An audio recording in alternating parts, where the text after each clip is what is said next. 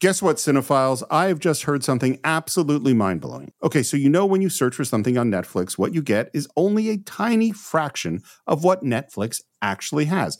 Netflix actually has more than 18,000 titles globally, but only like 6,000 of those are available in the US. So you're missing out on literally thousands of great shows, unless you use ExpressVPN. Yeah, Steve, ExpressVPN is an app that lets you change your online location. So, like, for example, if you're looking for stuff that's from another country, you're based here in the United States, you can actually change your online location to Australia or the UK so you can control where you want Netflix to think you're located. They have over 100 different locations there on ExpressVPN. So you can gain access to like thousands of new shows no matter where you live. And this works with many other streaming services too there. You guys have Disney Plus or Hulu or Max or the BBC iPlayer, which is the one I use. I know I've used ExpressVPN to connect to Australia because I really love this show called Have You Been Paying Attention? I just put myself in Melbourne and I get access to it. You sign up using your email, but you immediately get access to the stuff.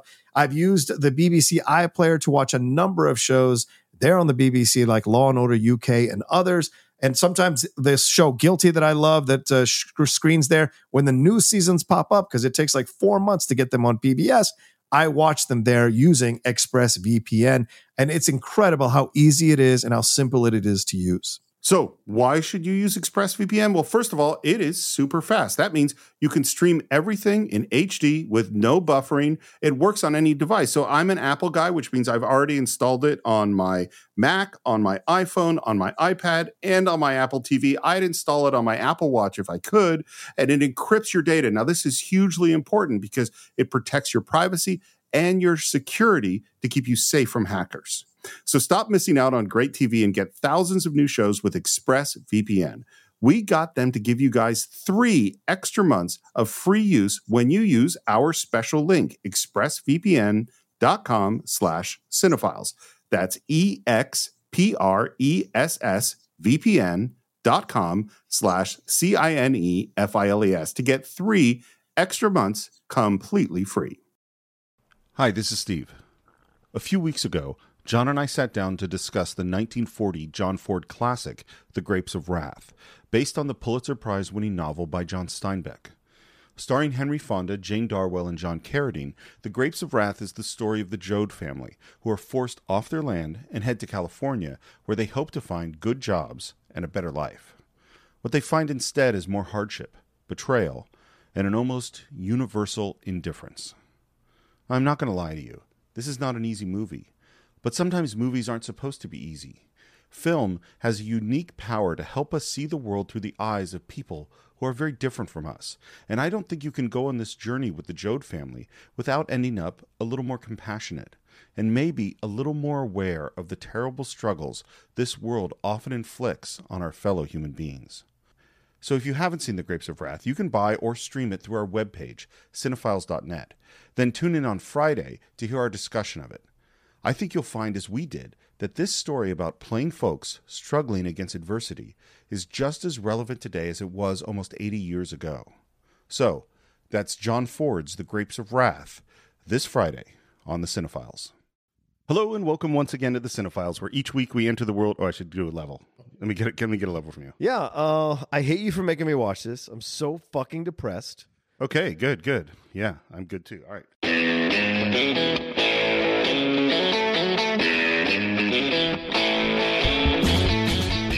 Hello and welcome once again to The Cinephiles, where each week we enter the world of a great film. We explore its themes, its history, the filmmaking, and the influence it has on us today. My name is Steve Morris. I'm a filmmaker and directing instructor in Los Angeles, California. Hello, everyone. My name is John Roca. I'm a voiceover artist, occasional actor, reviewer of films, host, writer, producer, all that jazz. And recovering from this movie, from the depression literally the depression that is this movie. I'm looking forward to having this conversation with you, Steve, because you suggested this film.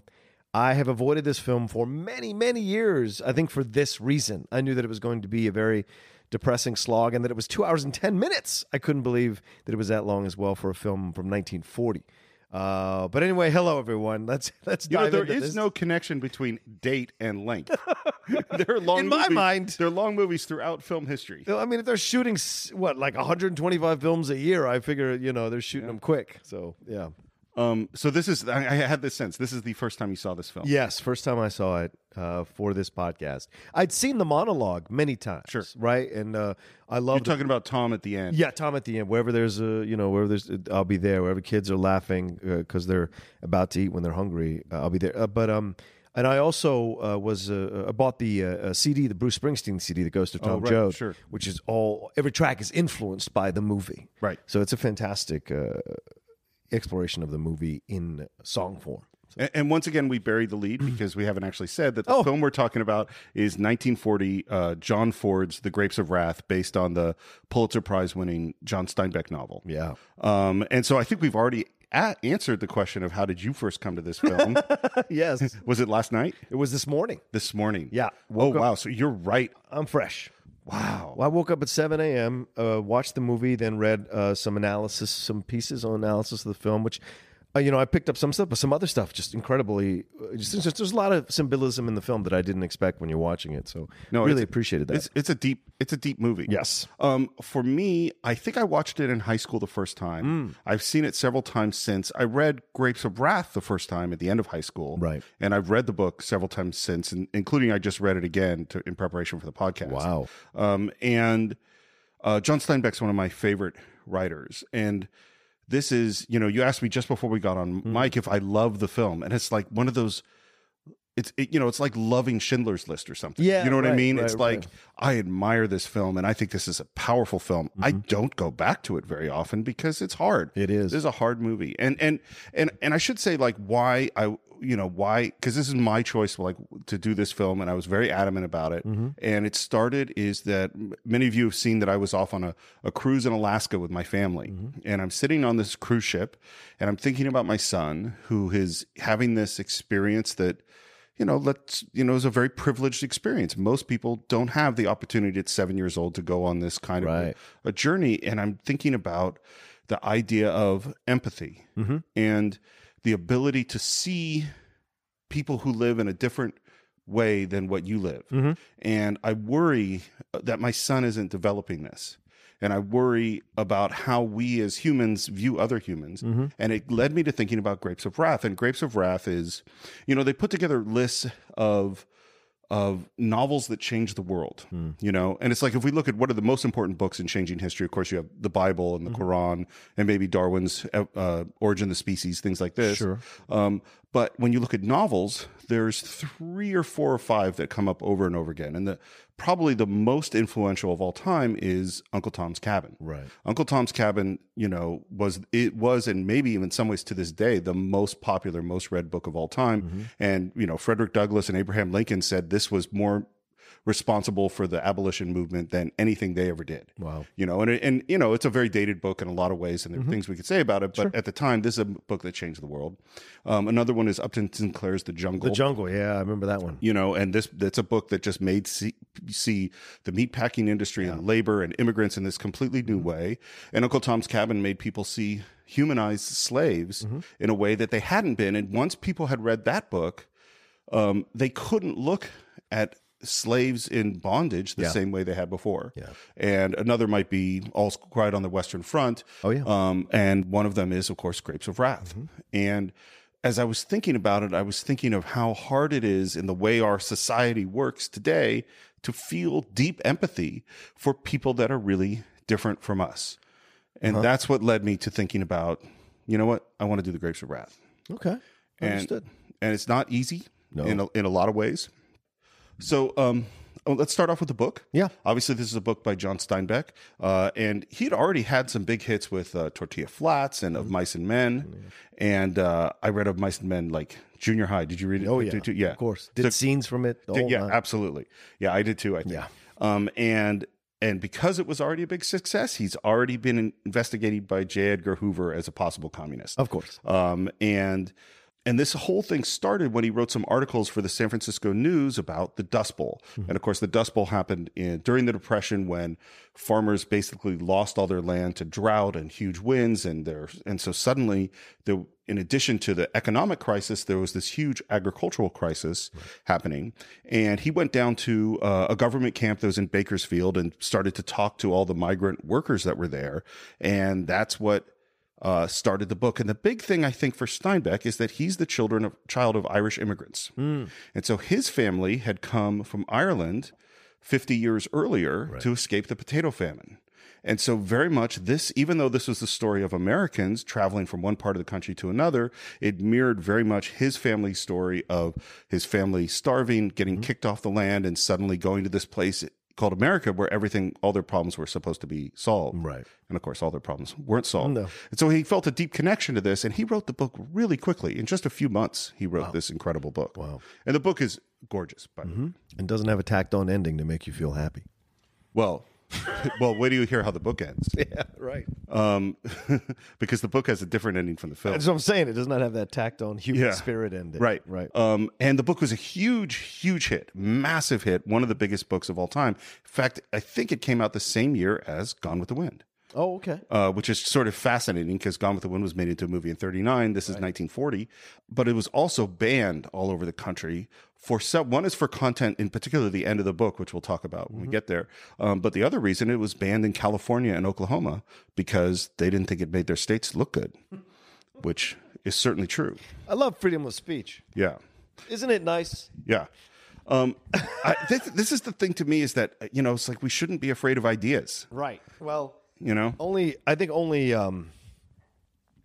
people are afraid of ideas only if it affects their bottom dollar. That's when people get afraid of ideas, when they see this possibility of their status being unsettled or changed or lost. So all of a sudden ideas become dangerous because ideas are what change the world. Absolutely. Yeah. But I think that's the number one reason. I think there are other reasons too. Well, people are afraid of ideas, but I don't want to go off on that. Yeah. On that 20-minute tangent. Yeah. The way this movie gets picked to be made is hilarious, which is that the Hays office, which we talked about before, that's the censorship office. They go, we don't want anyone to do this movie. This movie is communist ideas. This movie it's got some racy elements. We don't want anyone to do it. And they hear a rumor that Daryl Zanuck at Fox wants to do it. Now, Daryl Zanuck has never heard of this movie. He doesn't know the book at all. He gets a call from the Hays office saying, you really shouldn't do this movie. And he goes, what is this book? And so he buys it because he doesn't like to be told what to do. Of course not. And what's interesting about this is he's a conservative. He's a lifetime Republican. He's consistently anti-labor. So why he chooses to do this lefty book is sort of, and maybe it's just out of being pissed off at the Hays office. Yeah, I don't know. And he buys it for $100,000. And the first thing he tells the screenwriter is, don't pull any punches. Wow.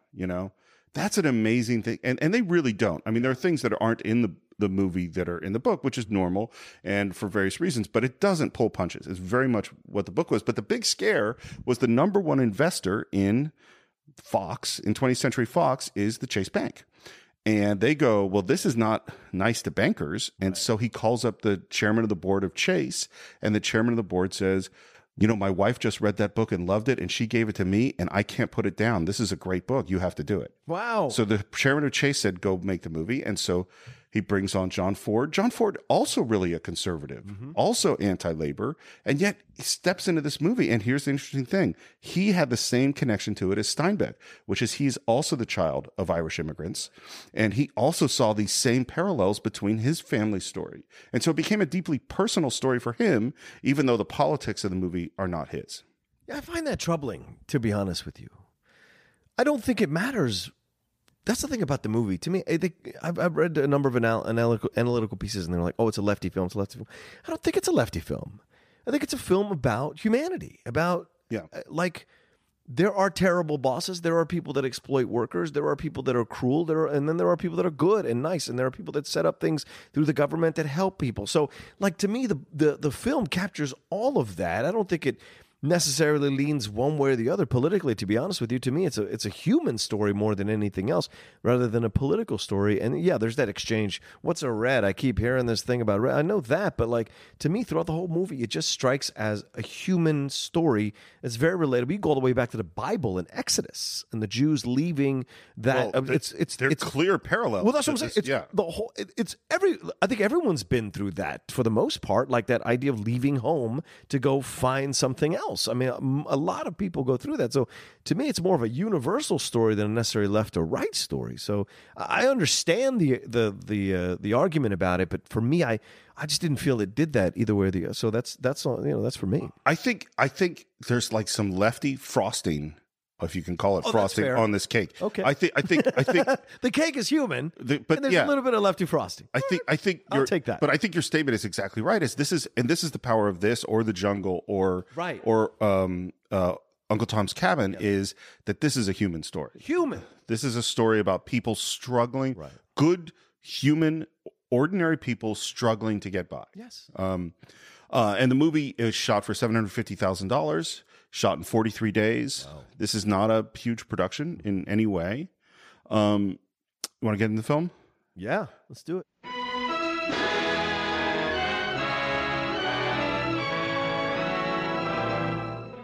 So we start with the leitmotif for most of the film, which is Red River Valley. And the composer is Alfred Newman. And this is the thing we saw when we talked about The Searchers, which is that John Ford likes to use these folk themes as really the backbone of his film. And this one, it's Red River Valley. And he likes to use solo people. Like he likes to, like the way John Wayne stands in that doorway is very, in The Searchers, is very correlative to seeing the first image of Henry Fonda, Tom Joad, walking down that road. I never thought about it. I couldn't agree more. That's a great point. It's just beautifully framed. Yeah. And it's so interesting. Like the way this film is shot is so painterly and gorgeous, and it's on a much smaller scale than The Searchers. And it's interesting to see him use that incredible eye he has on a much smaller scale. And of course, helping him do this is our friend Greg Toland, cinematographer. This is the 1 year before he shot Citizen Kane. Yeah. This is arguably the greatest cinematographer working, and man, do you see it in this film. And he didn't get nominated for an Oscar for this. Nope. And I think it's because people were watching this film and didn't understand the cinematography that he was doing, because it looks like, oh, you just set up the camera and you shot these scenes. But no, the light he's using in certain moments and certain scenes really does bring you into the film so powerfully and viscerally. And I think people just didn't catch that the first time they watched it. Well, this is what I'm glad you said that. This is what John Ford said about it. He said, it's beautifully photographed, but nothing was beautiful to shoot. Yeah. It was the way he shot it. Yeah. And that's what's remarkable about it, is that these aren't the gorgeous landscapes and the incredible colors, or the, or the huge mansions of Citizen Kane or anything like this. Yeah. This is, you're in a shack, and yet it's still remarkable how he shoots it. And as you say, we start with Tom Joad, Henry Fonda. And by the way, Zanuck didn't want Henry Fonda. No. Zanuck wanted Tyrone Power. Did he really? Yeah. Oh, I've read it was Jimmy Stewart too. He was it makes sense. Beulah Bondi was in line to play. I saw that, yeah. And I think Walter Brennan was in charge to play the dad. Or really? Right, that makes sense too. But I know the Jimmy Stewart part is right. Yeah, it's funny. And Jimmy Stewart and Henry Fonda, they were best friends. And it's interesting that Fonda got the part. And I can't picture anybody other than Fonda. I really couldn't either. No. And he's walking down a street, and he comes to a truck stop, and he wants to get a ride with this truck driver. And this great first moment, which is actually really good in the book, where the truck driver points to this sticker that says, can't take on riders. And Fonda's response is, sure, I see it. But a good guy don't pay no attention to what some heel makes him stick on his truck. And in the book, it kind of goes into sort of that's a perfect logic trap, because he's saying if you stand by it, the truck driver is saying, yes, this guy in some big business is telling me what to do. Right. And so he does get the ride in the truck, and immediately the truck driver is scoping him out. Yeah. He's looking him up and down, and Fonda's wearing kind of a new suit and a new hat and new shoes. And he's the truck driver starts asking him, like, you got hands like you swung a pickaxe. Which, of course, what he's really saying is, have you been in jail? Right. And finally, Fonda just goes, why don't you get at it, buddy? Get at what? You know what I'm talking about. You've been going over me ever since I got in. Why don't you ask me where I've been? Well, I don't stick my nose in nobody's business. Not much. I stay in my own yard. That big nose of yours has been going over me like a sheep in a vegetable patch. Well, I ain't keeping it a secret. I've been in the penitentiary. Been there 4 years. Anything else you want to know? He's pretty belligerent for a guy who's getting a free ride. He is. Yeah, this is he's a troubling protagonist throughout the whole film for me. Yeah. Because he is a guy who gets himself into these situations and then becomes almost abrasive and at times feels like he deserves certain things just for being alive. So it's a great yet in some other moments because he's on a journey. Yeah. He's not just going from place to place. He's on a personal journey himself from the Tom Joad that was in prison to the Tom Joad now. Where do I belong in the world now? And so you see this from the beginning as he's walking on this journey and then jumps onto the truck. And I can't remember the name of the cafe, but the cafe has some symbolism in the name of the cafe. I don't have it in my notes. Yeah. I remember, There's something about the cafe and the symbolism of it. I know the song playing was a Tisket a Task. Yeah. But I don't remember actually the name of the cafe. Well, and the thing you say about Tom is true, is that this is a man struggling with his anger. Yes. Is that, and the theme of, are you going to become, as Miles say later, mad mean, is throughout the film. And at what point is anger appropriate and what point is it not appropriate? Right. And there are lots of times in the film where anger is clearly appropriate and Tom has to shut it down. And other times where it just comes out, and that's something he's struggling with. And as he's leaving the truck, he finally lays on him what he did. You're about to bust a gut to know what I done, ain't you?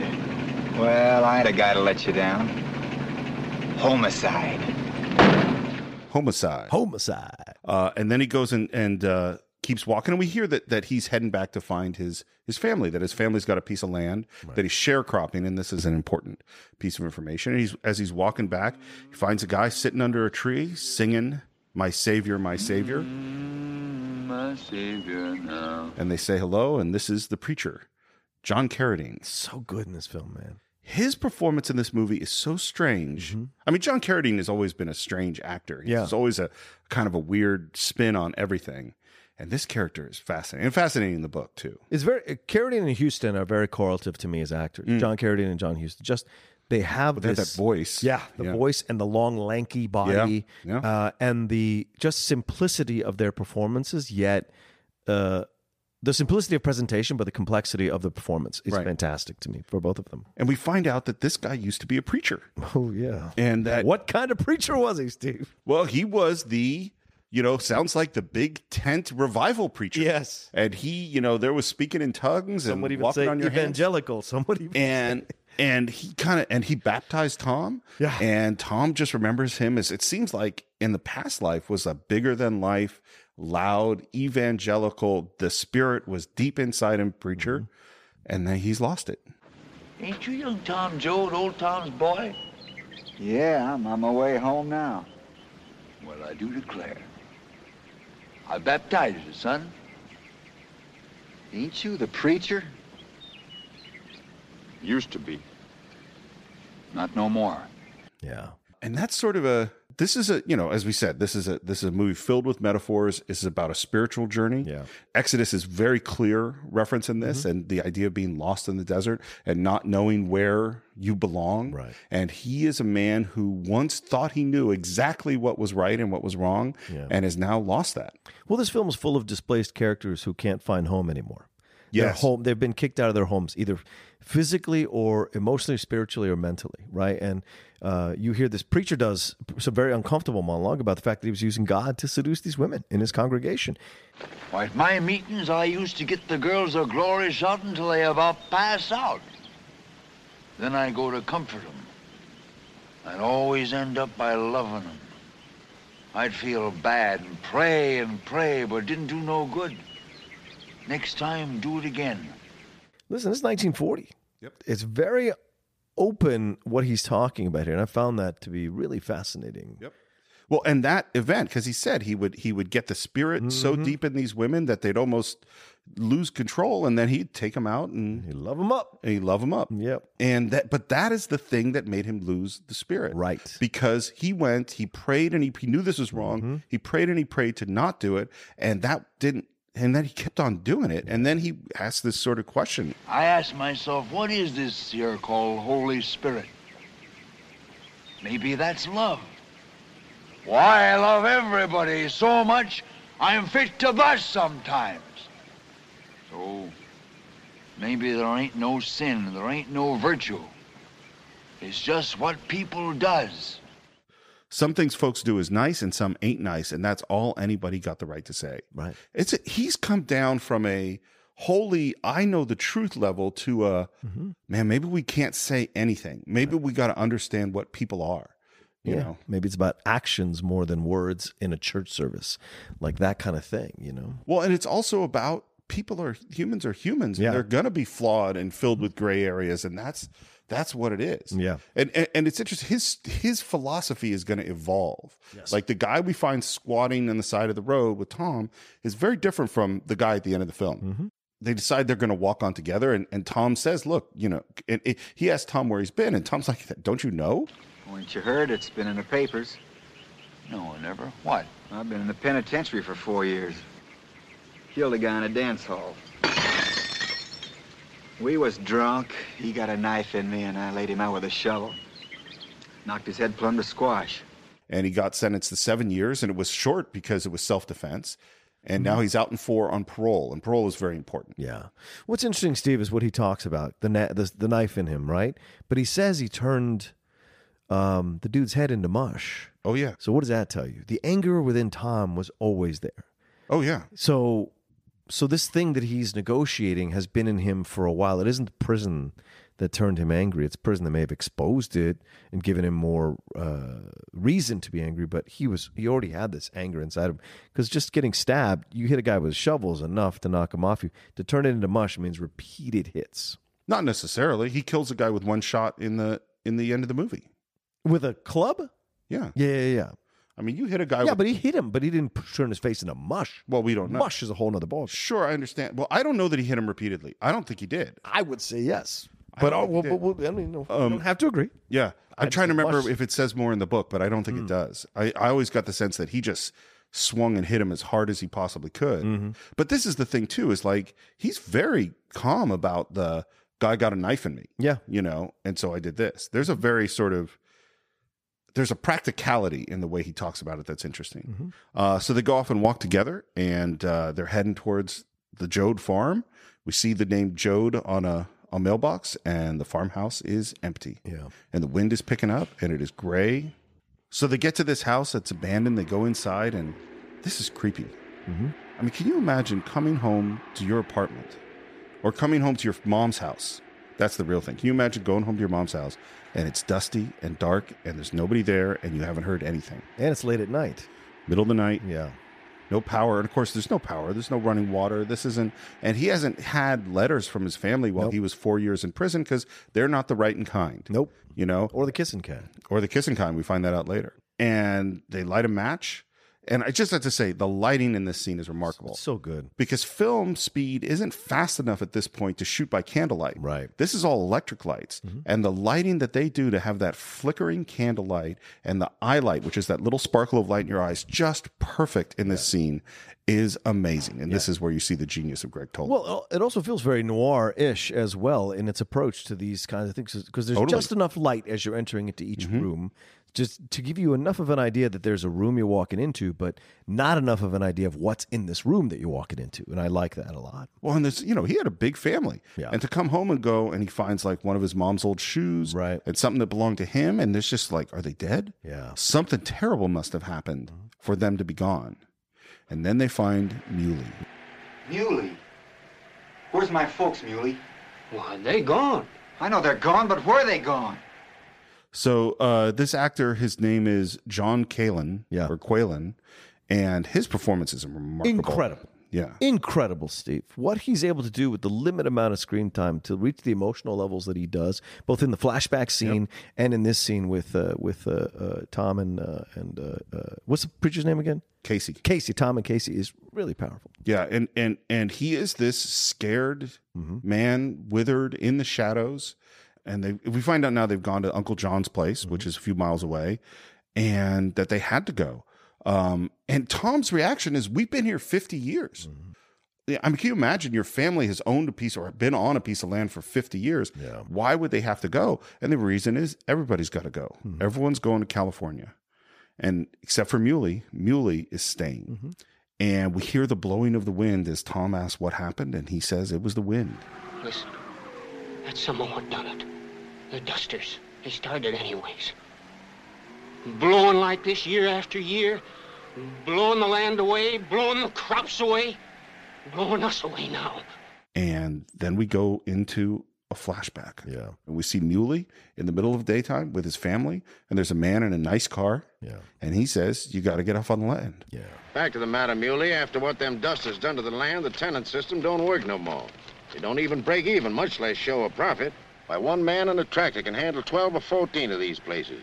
This is an interesting exchange, too, because the guy isn't necessarily abrasive about the situation. No. He's doing his job. And if you really want another companion piece for this film, you listen to John Cougar Mellencamp's Scarecrow album. It's basically the same thing of what was happening during the 80s to a lot of the farmers, why they did Farm Aid, why they were inspired to do Farm Aid. Right. John Cougar covers that. It's very similar to this. But anyway, like in this scene back and forth, the guy's saying, I'm just doing my job. And he starts telling him the chain of command all the way to the banks. And I think this is where you allude to the Chase Bank situation. This is where we first hear that the bankers are the villains, but even they aren't necessarily villains because it's just human beings doing their jobs. Everywhere up the line, it's human beings doing their jobs. Well, and this is a refrain that exists even more in the book is this: we're looking for someone to blame, Yes. someone to talk to. And the answer is there's no one. Right. Because you go to the company and the company's got a board and the board is controlled by the bank and the bank is somewhere else and the bank has a president, but the president has to listen to the board and then they have stockholders and the stockholders are just folks. Right. And what do you expect anybody to do? Right. And we see this, you know, whether it's the factory that got shut down today or the coal mine that got shut down today or, you know, businesses that are downsizing or shipping, you know, it's like at every point you have people whose or you think about in 2008 during the economic collapse and there are all these people losing their houses who are trying to pay their mortgage and you go, well, who do we blame? Yeah. Who do we, and the answer is there's no one. Right. It's the system is to blame. The system. Absolutely. You know, and the system does not care. And the scene, you know, that Muley's trying to argue, it's like, no, I was born on this land. I'm right here to tell you, mister, there ain't nobody gonna push me off my land. My grandpa took up this land 70 years ago. My pa was born here. We was all born on it. And some of us was killed on it. The guy in the car drives away and Muley goes down on the ground and clutches the dirt and says, That's what makes it iron. Being born on it and working on it and dying on it. And not no piece of paper with a writing on it.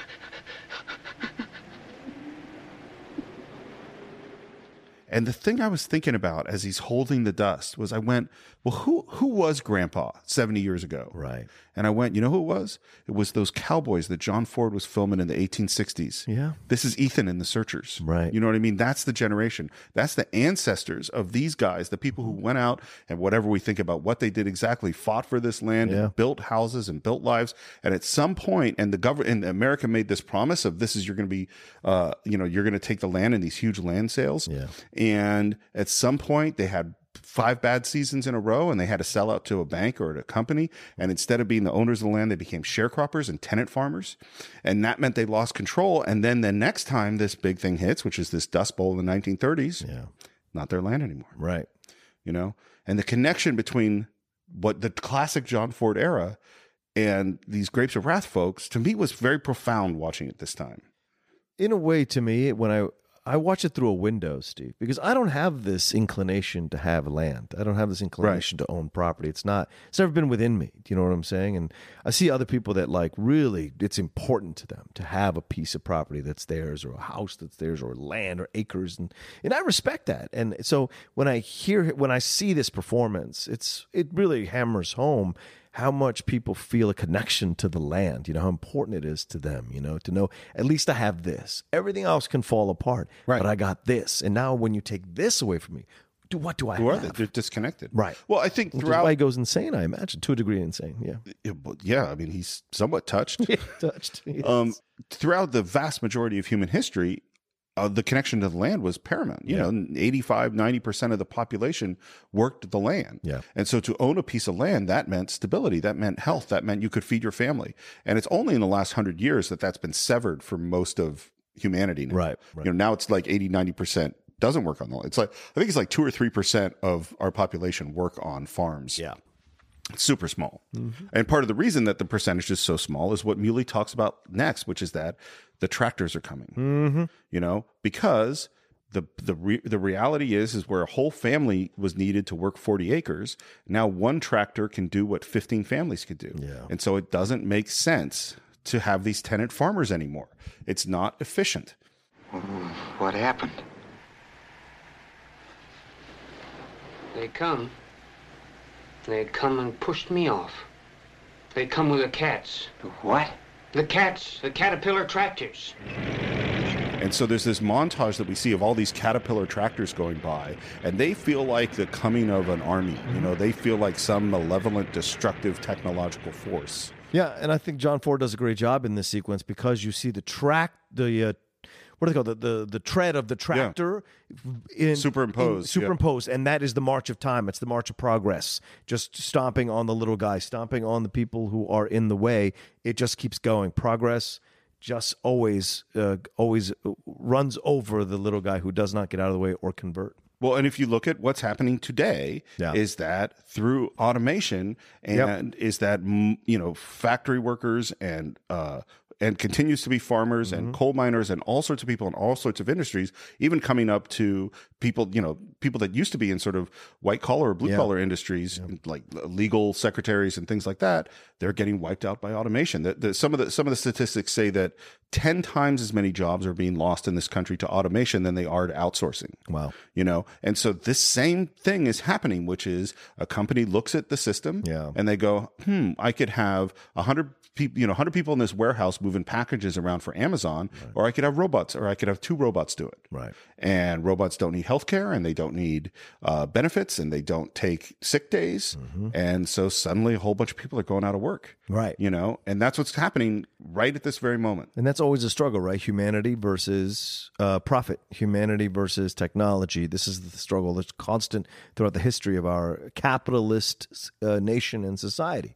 What responsibility do the business owners have to their employees if they can make more money without them? Yep. Right, exactly. Well, this is why I went, we need to do Grapes of Wrath. Yeah. You know, and the next thing that Muley tells about is the moment that the tractor came for his house. And he's got his shotgun out and he goes, you stop, I'm going to blow your head off. Yeah. And the guy pulls up his goggles and it's one of them.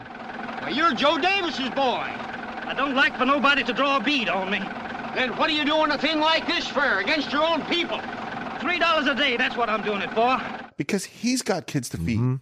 He's got a family, you know? And so, and he's working, and this is what we're going to see throughout the film, is like there's sort of let's all stick together and try to protect each other, or I got to feed my kids. Yeah, throughout the whole movie. Throughout the whole film. Is this whole idea of like me versus everyone else, you know? And we see it multiple times. When they get to that camp and the breakfast scene, well, what about us? You know, we need to get fed. Do I need to feed all these other kids who are hungry? The humanity of that all. You know what I'm saying? All through the whole film. And that's why he doesn't shoot. He says, what are you going to do? You're going to hang by a tree. And if you get away, they're going to come chase you and come get all the... And then somebody's going to come and replace Some of the guys tomorrow. Going to come tomorrow and do the same it's not thing. going to make a difference, And so they lower their guns, and that tractor blows right through the house and knocks down their house. It just keeps going. It just keeps going. Yeah. To the next one. That shot of knocking down the house, and the camera's on Muley and his family, and it pans down to his shadows. Yes. Up to the knockdown as the tractor knocks down the house, goes back to them and back down to their shadows. And it is profound. And, you know, we're sitting right now in my house. I've lived here for 21 years. Right. And can I imagine, like, I think about if a tractor just came and knocked down this house. Yeah. And it's like... Matter of factly. No emotion, no ceremony, nothing. And it's like, it's not just that it's a building and that I've lived here a lot, or it's a financial investment or anything like that. It's filled with memories. Of course. You know what I mean? And this guy's house, that was 3 generations that lived in this house, lived and died there. And now it's knocked over and it's gone. You know, and the use of shadows here is really important. I think it happens throughout the movie. In essence, it shows you people becoming a shadow of their former selves, like the change that's happening because of all this stuff. And we see more shadows later on in the film as these momentous situations happen to these people. And Muley's family, they all picked up and they moved to California, and he couldn't go. Nope. Couldn't leave the land. No. And he said, I love this line. He says, I used to tell myself that I was looking out for things so that when the folks come back, everything would be all right. when I knowed it wasn't true. There ain't nothing to look out for. And ain't nobody ever coming back. They're gone. And me, I'm just an old graveyard ghost. That's all in the world I am. Which is really what he is, you know? I mean, that idea of he's trying to hold on to keep a past alive that's dead. Yeah. There's just no way to keep, you know, he's a graveyard ghost. Yeah. Yeah, it's a mute, and then he cries. Yeah. And man, Muley's performance, and we're not going to see him much after this scene, and it's powerful. This show is sponsored by BetterHelp.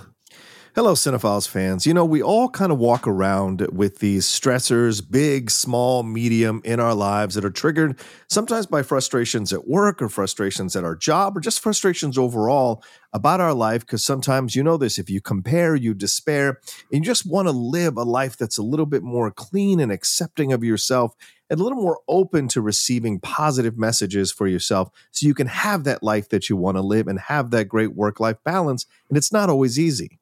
And for me, for years and years, I thought all of this stress, all of this hardship, I had to just carry on my own, that this is what it meant to be a man. And it was finally getting therapy where I realized, like, oh, I don't have to carry that stuff. There's a place where I can unburden myself and actually get advice and guidance about how to deal with it better in the future.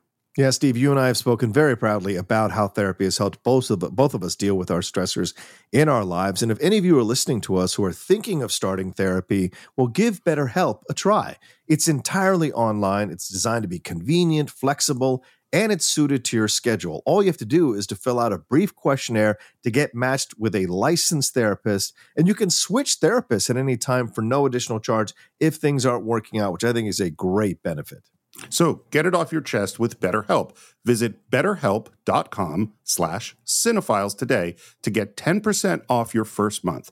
That's BetterHelp, HELP.com/CINEFILES.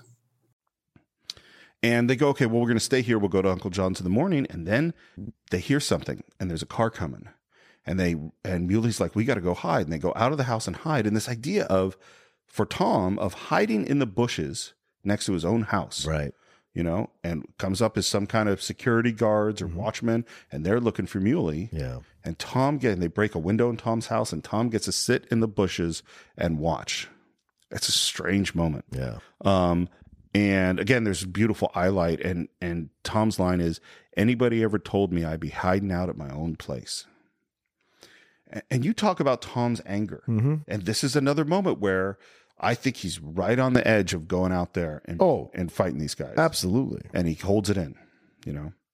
Next morning, Tom and Casey are walking. There's some beautiful, beautiful shots of them. These are where you see that John Ford eye. Yeah. And they come to a house, and inside we see Ma and a family giving grace. Grandma and Grandpa are arguing, and this is, this is old time Oklahoma, somewhat. It's a certain kind of dialogue. Yeah. I seen him gobbling away like an old pig. Why don't you keep your eyes shut during grace, you old... Most of which is right out of the book. And they're talking about these handbills that everyone's gotten that says there's 800 jobs for people to come pick fruit out in California. And this is what they're holding on to. This is the future. And Grandpa's got this whole idea. He's going to pick some grapes, and he's going to smush them all over his face, and he's going to fill a bathtub with them. And this is, they're talking about the land of milk and honey. Yeah. This is where they're going to go. And Ma turns and sees Tom. Yeah. It's weird that he doesn't knock on the door. It's weird that he's just standing out there. I think almost so like too. He's playing guard. Almost like he's guarding the place. Well, and they're not looking in. Like, it seems strange. Yeah. Because in the book, by the way, Pa sees him first, and they come up with this whole thing to play a big joke on Ma about... and Pa's character is bigger in the book. Okay. And what happens more in the book than in the movie is in the book, Pa's in charge at the beginning and really retreats. And you see Ma becomes stronger and stronger until she is who she is at the end. Interesting. Which I actually think is better. Yeah. In the book, she's already pretty much in charge in a lot of ways. You mean the film? I'm sorry, in the film. Yeah. Yes, correct. She is. And the actress is Jane Darwell. Her performance is remarkable. That's why she won the Oscar. Man. Yeah, and she sees Tom and just says, "Thank God."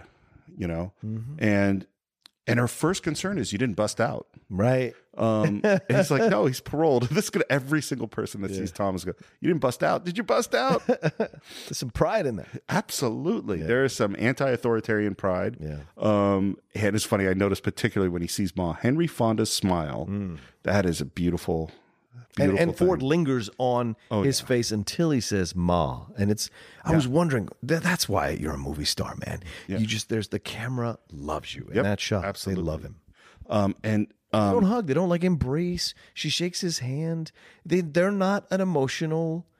They're not a family that shows their emotion. right. They're not demonstrative. Yeah, they're not demonstrative. And the first thing she asks is, Did they hurt you, son? Did they hurt you and make you mean mad? Mad, Ma? Sometimes they do. No, Ma, I was at first, but not no more. and then she pushes it. It's like, because some people, you hurt them enough and they become mean mad. And they hurt you again, and you're getting meaner and meaner, till you ain't no boy nor man anymore, just a walking chunk of mean mad. Did they hurt you that way, son? No, Ma, don't worry about that. Well, I don't want no mean son. And this is really an important theme, is this, because the thing, but it's hard about this film is, well, when do you fight back? Right. You know, there's a certain time where it's like, you should. Yeah. But what do you think he means? What do you think she means by this? Sexual assault? Do you think she means? I mean, I'm sure it was happening in prisons in the 40s. I know. I don't. That never occurred to me that that's what she. I think it could. I'm not saying you're wrong. No, I think she's talking about his soul. Did they hurt you in your soul? But I mean, you really think it's sexual assault? Yeah, I do. It struck me this is their way of talking all around it. Oh, they wouldn't talk directly at it. That's certainly true. Yeah, something happened to you in prison, like to turn you mean, and you come out and you're a shell of yourself. You're just mean and you're angry at the world. You know, like what is that? Right. So yeah. Well, and you know, I'm sure there's obviously there's other things happening. I mean, you know, in terms of prison population today, that we have the same concern of, does prison make people more criminal or less criminal? Right. And there's sometimes you have some experience that are so painful and horrible in prison that you come out, as Ma says, mean mad. Yeah. And then the whole family sees him. Yeah. And everyone, of course, asks him if he busts out, and they're all excited to see him. And we see Rosa Sharon, who is pregnant, and her husband, that's Tom's sister. We see the little kids, grandma and grandpa are happy to see him. And then a big truck pulls up, and that's Al, and that's how they're going to leave. We find out that this truck cost $75 out of the total $200 they raised from selling every single thing they had. Wow. So they have maybe $125 to make it with 10 people all the way to California. Yeah. Now, obviously, that's a lot more than $125 today. Yes. But it's not much. Yeah. And as they're talking, a nice looking car pulls up and calls up Uncle John, who's sort of a withered, small man who seems like he's 3/4 broken already. Yeah. And he says, We'll be coming through here tomorrow, you know. I know. We be out. We be out by sunup. because they're going to knock that house down too. And we're packing the car in the middle of the night, and we go into Ma, who's throwing things into the fire. Oh man, this scene is very heartbreaking. You know, It is. Looking at the mementos, remembering a different time. Yep. The World Fair little sculpture. But the earrings moment is the moment, man. That's the moment when she puts both the earrings on her ears, looks into that reflection of the mirror, and remembers. You know, and maybe another director would have done a flashback to her, like dancing in some club with a nice dress on, But it's all there. Yeah, I mean, it's all there. It's all there in her face. It's all there in her face. Yeah. I mean, and again, it's this. You can only take what you can fit on that truck. Yeah. You know? And it's interesting. So we were watching, I made Jax watch some of it. I didn't make him watch all of it. What is wrong with you? All right. Well, because this is what I I was can barely thinking about. handle it. I'm a man of age. And he said, why is he throwing things in the fire? And I said, well, maybe she doesn't want anyone else to see them when they have to leave them behind. Well, yeah. You know, is that Some of they're private. Yeah, and some of it is Tom Joad's clippings. Right, going clippings to prison, going to jail, yeah. And then we're getting on the truck, and we can't find Grandpa. And as they're starting to look for Grandpa, and people are loading up that truck sinks down on that fender on the rear axle till it's like an inch above the tire. Yeah. And they're looking at it going like, is it going to move? Yeah. And Casey's response is, it'd take a miracle. That'd be a miracle from Scripture. By the way, a very loose-limbed Carradine. Oh yeah, Right? It looked like he invented could- yoga. I mean, he's so limber he totally for a guy is. his size and his age at the time of making the movie. I was shocked how limber he was. And finally, they find Grandpa, and he's not leaving. Right. He's like, I'm going to stay. Yeah. I'm not going. And they go, well, what about Grandma? She's like, take her with me. And they go, what are we going to do? And he has kind of clutched some dirt. Again, this idea of grabbing the dirt. Yeah. And he's clutched some dirt. He's like, this is my home. I'm going to stay here. If Muley can live here, I can live here. And they're like, who's going to cook for you? Who's going to take care of you? He's like, no, I'm going to be fine. I'm going to stay here. And Tom's like, what are we going to do? We're going to tie him up? And they go, well, if we tie him up, we'll either have to hurt him to do it, or he's going to hurt himself trying to get free. And finally, they come up with getting him drunk. Yeah. Ma has some soothing syrup. I love this time when alcohol was just the medicine for all things. Yes.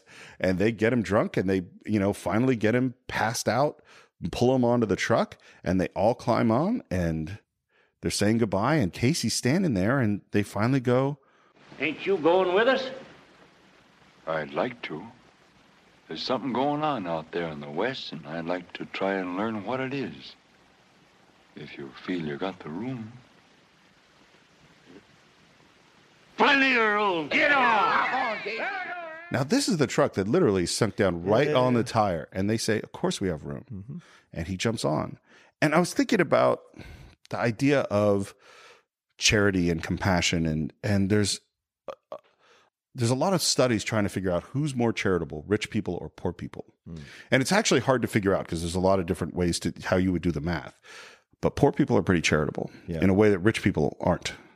I mean, rich people, like Bill Gates has given away billions and billions and billions of dollars. But that billions and billions of dollars does not hurt him financially. Right. In terms of the things he wants to do. Right. If Bill Gates wants to buy, a jet or a mansion tomorrow, he can do it in cash. Absolutely.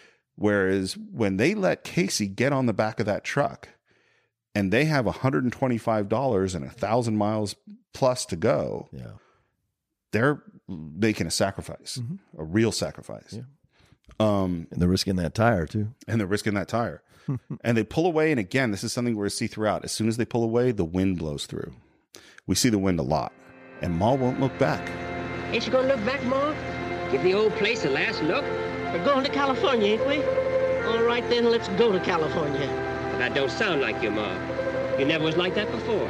I never had my house pushed over before. Never had my family stuck out in the road. Never had to lose everything I had in life. This scene connects perfectly with the last scene of her in the truck as well. I think these two are. This is the connection. Totally agree. Yeah. We drive out on Route 66, and we go Route 66. Yep, and we go to set up camp, and Grandpa still's kind of claiming he's not leaving, and they lay him down real gently on the ground, and they put a cover over him, and he reaches over and he grabs some earth and he holds it to his chest, and he dies. Yeah. And this is what this story is about. This is a story to a large degree about a family falling apart. Yeah. Under the pressure of trying to save itself. Mm-hmm. And Grandpa is the first casualty. It's the first. Yeah, exactly. Yeah. And as it goes forward, and you see Mom have that conversation later on in the film with Tom Joad, where she talks about what happened to the family in the pursuit of trying to stay together and trying to stay alive. Yeah. Well, it's funny, like, there's a reason that Joad rhymes with Job. Yeah. This is a biblical story in a lot of ways, and they will endure the travails of Job in their way. Mm-hmm. They bury Grandpa. They pull a piece of page out of the Bible to write on, which is explained more in the book. And in the book, they even talk about, well, we should go to the government, to a town, and talk to them. And like, well, they're going to charge us to bury him. They're going to charge us $40. Right. And we can't do that. And so they bury him, and the best thing they can do is to write this note that says, "This here is William James Joad, died of a stroke. Old man. His folks buried him because they got no money to pay for funeral. Nobody killed him, just a stroke, and he died." Because that's a fear. If they find the body, well, they're going to think that they killed him, And they say, well, it'll be good to him to be buried with his name, And then they want Casey to say a few words. But Casey's not a preacher anymore. And they say, look, ain't none of our folks ever been buried without a few words. And so Casey says, it's a weird speech. Mm-hmm. He says, this here old man just lived a life and just died out of it. I don't know whether he was good or bad. It don't matter much. Heard a fellow say a poem once, and he says, all that lives is holy. But I wouldn't pray just for an old man that's dead, because he's all right. If I was to pray, I'd pray for folks that's alive and don't know which way to turn. Grandpa here, he ain't got no more trouble like that. He's got his job all cut out for him, so cover him up and let him get to it. I'd pray for the folks that are alive and don't know where to turn. Those are the ones that need it more. Yeah. Right. That's what I think too. Oh, yeah. I mean, I think, having been through a bunch of funerals now, funerals are for the people that are alive. Oh, yeah. To celebrate or to remember. Or to mourn. Or to mourn, or yes. to deal, or just to be together and be sharing this moment of grief. Yeah. I mean, because I'm an atheist, I personally think that's just a body over there at that point. I know that's fine. But even if I didn't you heathen. Yeah, true. Very true. But even if I didn't think that, I don't think any word someone says over a body is going to affect that spirit going to heaven or reincarnation or anything else. Okay. That'd be my opinion. Okay. My atheist opinion. Yes. Which maybe doesn't count for that much. Well, I wouldn't say that. You've got every right. But there is the power of prayer. That's been shown in scientific studies. But anyway. Another digression. We're not going to go on.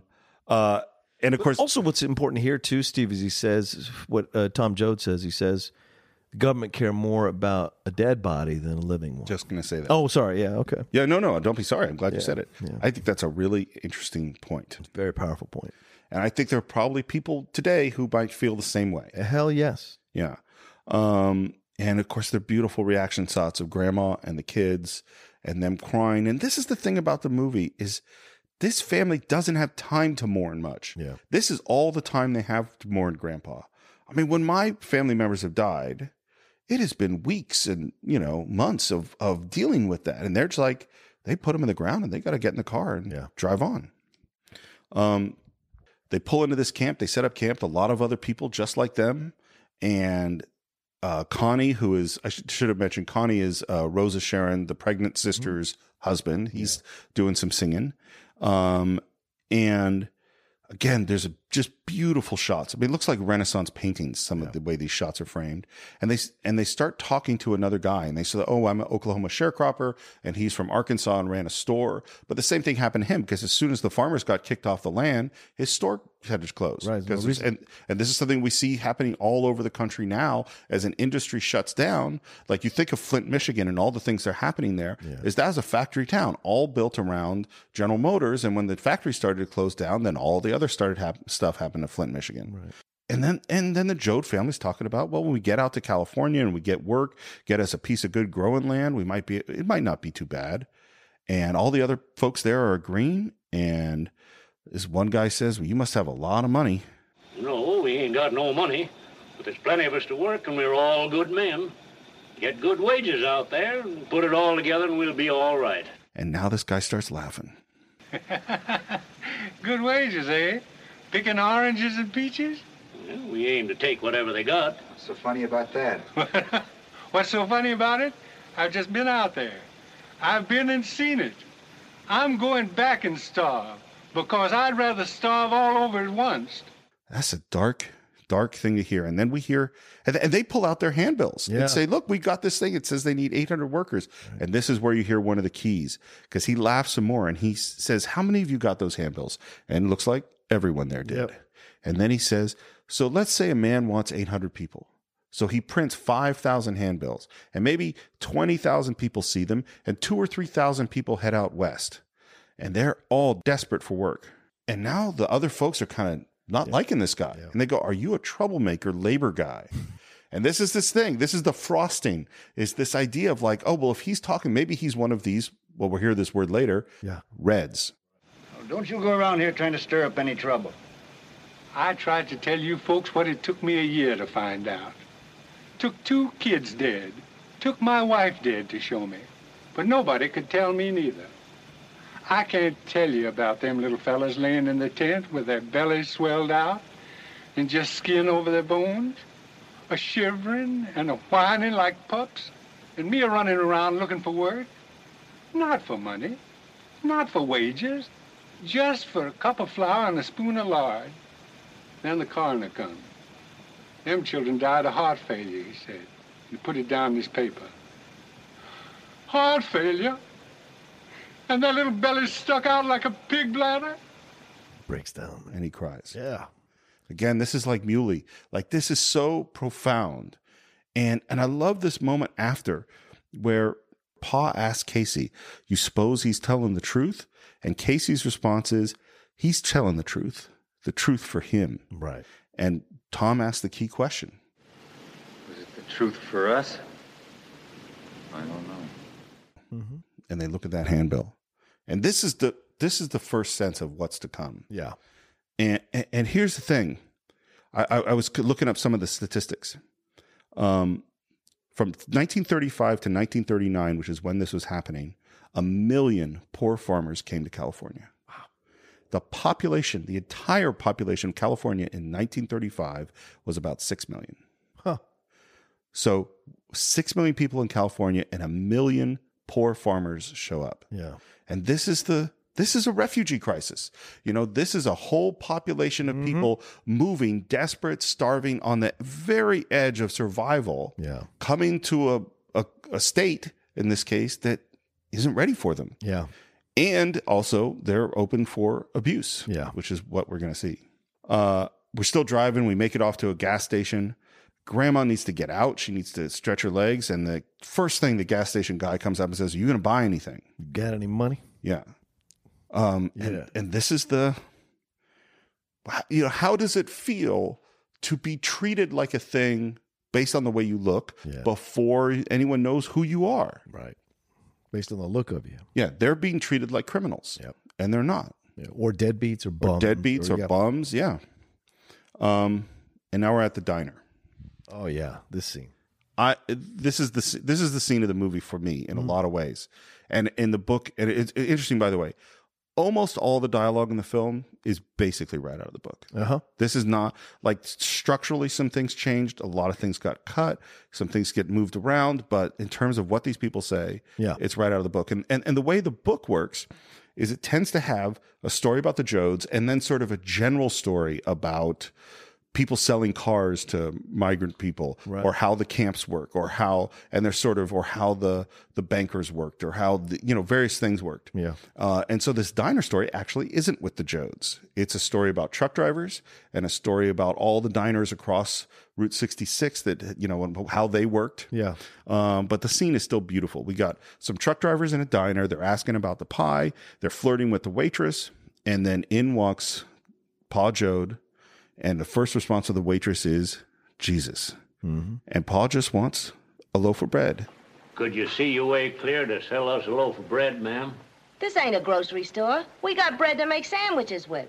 I know, ma'am. Only it's for an old lady. No teeth. Got to soften it with water so she can chew it. And she's hungry. Yeah, and she's like, well, buy a sandwich. And he's got no money for sandwiches. Yeah. He's got 10 cents to buy a loaf of bread. That's all they got. And she says, well, our loaves are 15-cent loaves.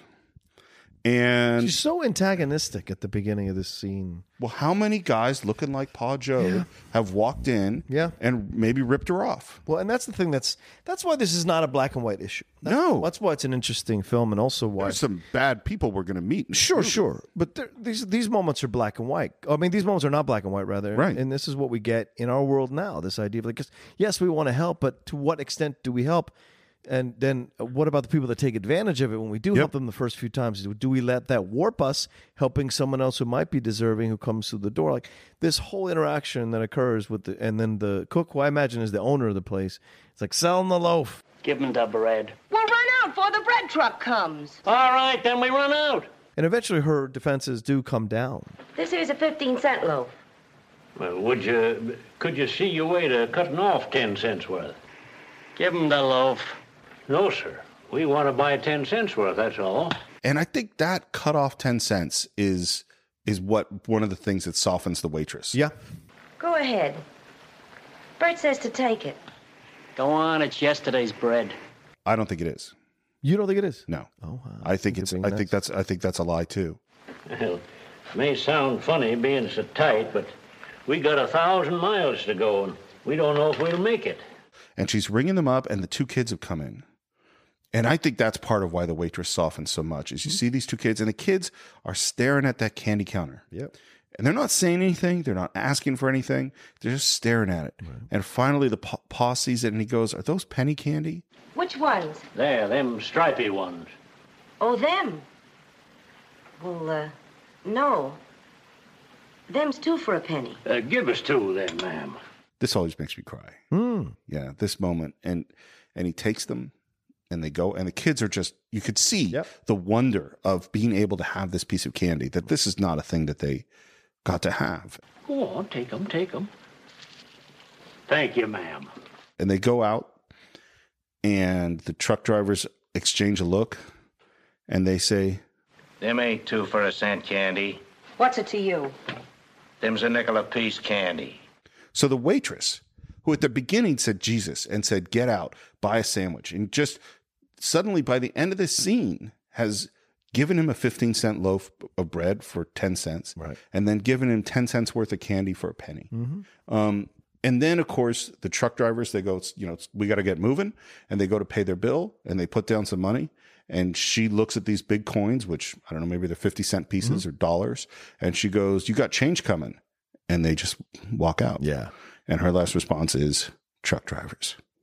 Gets me every time. What does that mean? What do you think? What do you read into that? Well, in the book, it goes much more into detail about truck drivers, and it's really about that. They make connections with all these people on the road. That they build friendships with everyone who's there, and that they are. It's really compassionate about the truck drivers, right? Because they pick them up and take them from place to place. Yes, and of course, it goes into how the truck drivers are having to drive longer hours for less money for bosses, right? That they used to own their rigs, and then they don't own their rigs anymore, and it's all the same story is happening to the truck drivers. It's just that, this is a moment of human compassion, and it's human compassion in a very small form, but a small form that means a lot. Yeah. Yeah. It really gets me. We're heading out of New Mexico and into Arizona. And the first thing the guy says is, "How long you plan on staying in Arizona?" Right. And he goes, "Well, we're just passing through." And he goes, "Yeah, see that you don't stop." They're not wanted. Nope. Yep. We get to the Colorado River, and we're now really close to California. And this part of California doesn't look that good to them. And like, wait, what is this what we're driving for? And we're now playing in the river. And this scene is much bigger in the book. There's this character, Noah, who barely speaks in the movie. He's playing with a boat in the river. In the book, he goes, "I'm just going to walk down the river." And he leaves them. And he sort of seems to have some mental issues. And he walks down the river, and they can't really stop him, and they can't wait. And so they leave. So it's one more person that gets lost. Makes sense for Noah to get lost in the water. And to be playing with a boat. Yep. Little on the nose, Steinbeck. Yep. If there's one criticism about your book, then it's Steinbeck. It's a little on the nose. They get to a gas station. It's the middle of the night. And the gas station attendant, they're filling up the tank, and he says, "You people got a lot of nerve." What do you mean? Crossing the desert in a jalopy like this. And Tom's response, I think, is really interesting, which is that Don't take no nerve to do something, ain't nothing else you can do. that's the thing that the people that encounter them don't understand. Yeah. They don't have choices. Because they encounter them from a place of privilege. Exactly right. Yeah. They have they can choose to go across the desert in this jalopy. These people don't have a choice to live, to survive. They have to take these kinds of chances. And as they're filling up with gas, we see Grandma laying in Ma's lap with Casey stand beneath her and a can of water, and they're just trying to get her to drink a little bit and putting one. And it is, again, I'm going to use the word painterly. This looks like a Renaissance. This looks like the Pietà. This looks like Jesus, held in Mary's lap. Right. It is such a beautifully framed shot. And again, the religious, echoes of this story, The Grapes of Wrath.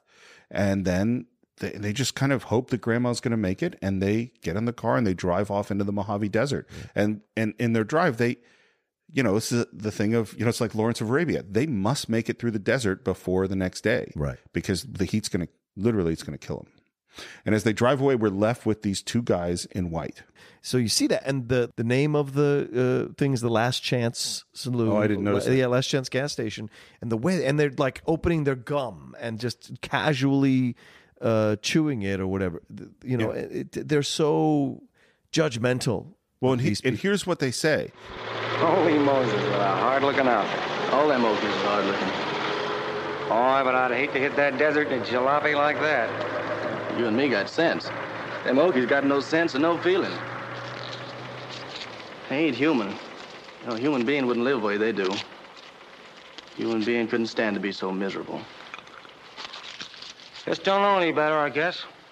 It's the same argument no matter what decade you're in. Yep.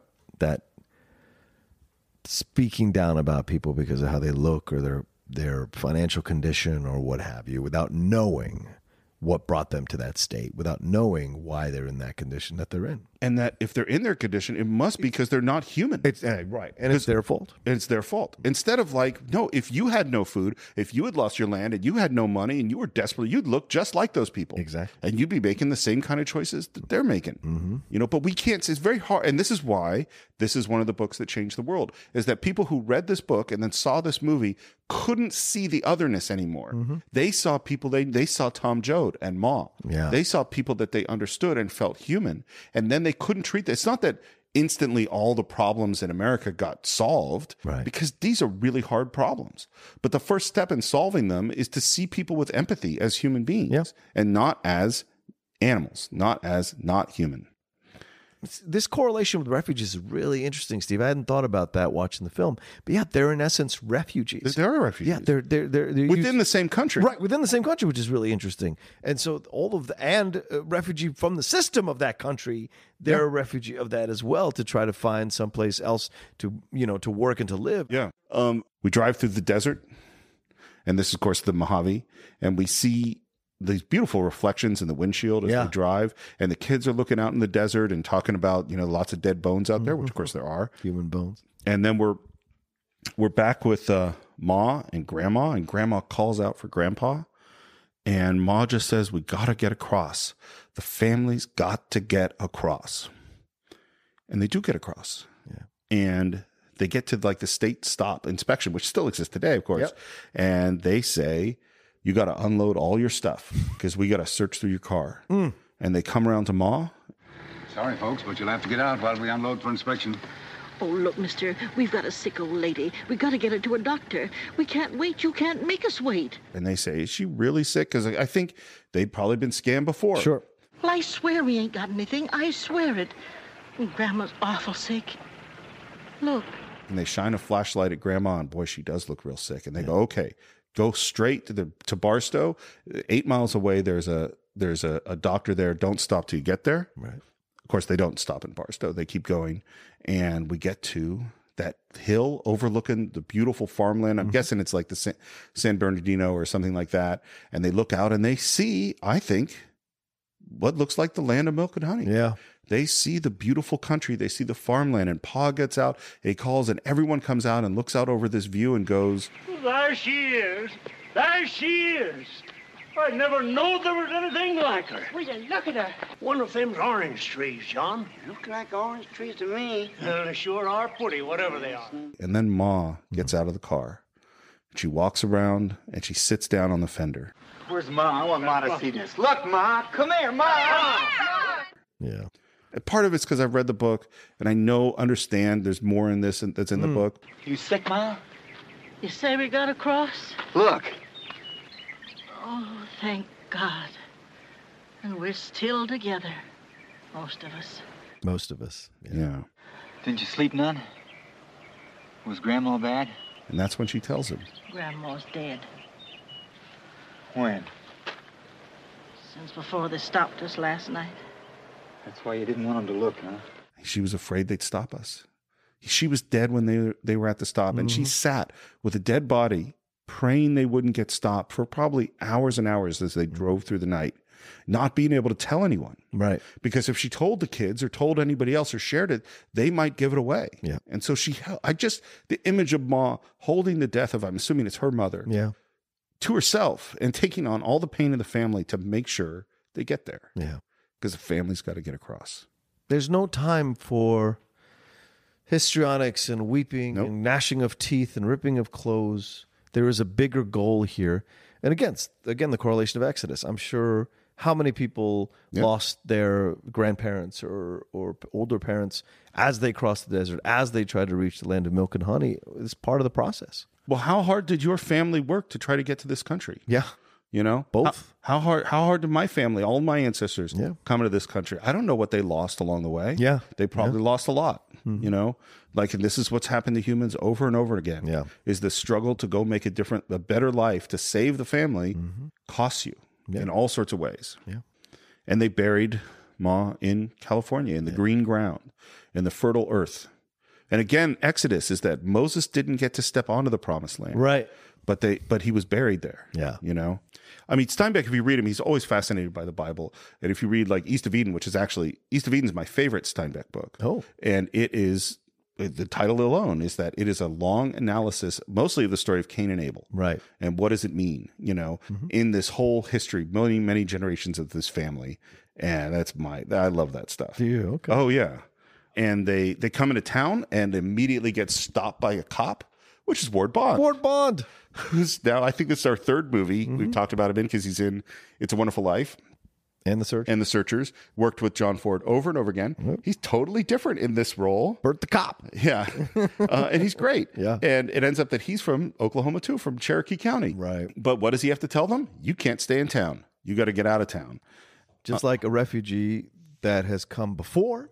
Yep. The refugee has settled in, and then new refugees come from that country, and there's a connection there. Right, immediately. Oh my God, one of our own. But he can't really help him. Nope. And he says, if you stay here, I'm going to have to put you in jail. Yeah. I think that's his way of helping them. Yeah. And they ask, what are we going to do? And he doesn't say, he's like, it's not up to me. Yeah. But if you ask me, the guy that got a look up is the guy that sent you that handbill. Yeah. So I think at this point, we know this isn't going to go well. Yeah. You know? Oh, yeah. And they pull into this camp 2 miles out of town. This is not a happy place. No. There's this long POV shot of they pull in, and the faces of the people these aren't Hollywood extras. No. These look like the people. These look like real people. Well, you bring up something a lot throughout this podcast, Steve, about the shots and the looks. And reading one of the pieces that I read before we did this episode, they said that the way he shot it, Ford, and the way Toland framed it sometimes was very similar to the photographs that were taken by a famous photographer capturing what was happening in the Dust Bowl and all this kind of stuff. So there is some foundation for these shots to bring them to life, you know, but the biblical aspects of them all, the looks and stuff you're talking about, I'm sure that a lot was influenced by Ford. Well, one of the interesting things is, so Zanuck, when he buys the rights to the book, he's still nervous. And he's like going, wait a minute, is it really this bad? So what he does is he hires a bunch of detectives and has them go undercover to what we would call Hoovervilles, or that's what they would call them at the time, these camps, and to the government camps, and have them report back. And they come back to him and says, the book makes it look better than it is. It's actually much worse. Yeah. And so he goes, okay. You know, and at the same time, I think it's these photographs. There's a huge Life magazine showing all this stuff. And by the way, one of the women is Mae Marsh, who was the star of Birth of a Nation. Oh, who's wow. one of the women who's at this camp. Oh, wow. And Ford apparently used her quite a bit. Okay. And it's like, first of all, our reaction to seeing this camp, and then you see Pa and Ma and all of our Jode family see the camp they're going into. It's rough. Yeah. It's depressing. Yeah.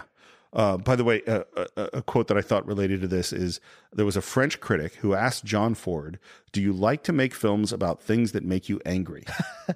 And John Ford's response, which I love, is, what the hell else does a man live for? I totally relate to that. Absolutely. I think that's great. Yep. They set up camp, and Ma starts cooking, and a girl walks up and says, hey, can I help? And then more kids start showing up, and Ma realizes she wants food. Yeah. And that these other kids must be starving. And, you know, it's kind of, none of you had any breakfast. And then I love that one of the boys says, oh, no, we had breakfast. And of course, he's lying. Yeah. Because he's too proud to say that he wants to beg for food. And this is where you get into this thing of, at what point do you have to stop being charitable? Because they're looking at, we don't have enough food to feed our own family. Yeah. And there are all these hungry kids. And you could see Ma's just torn up inside. Well, I don't know what to do. I've got to feed the family, and What am I going to do about all these here? And she goes, okay, well, I'm going to serve the family first. She gives food to John, and John tries to give it to Tom. Yeah.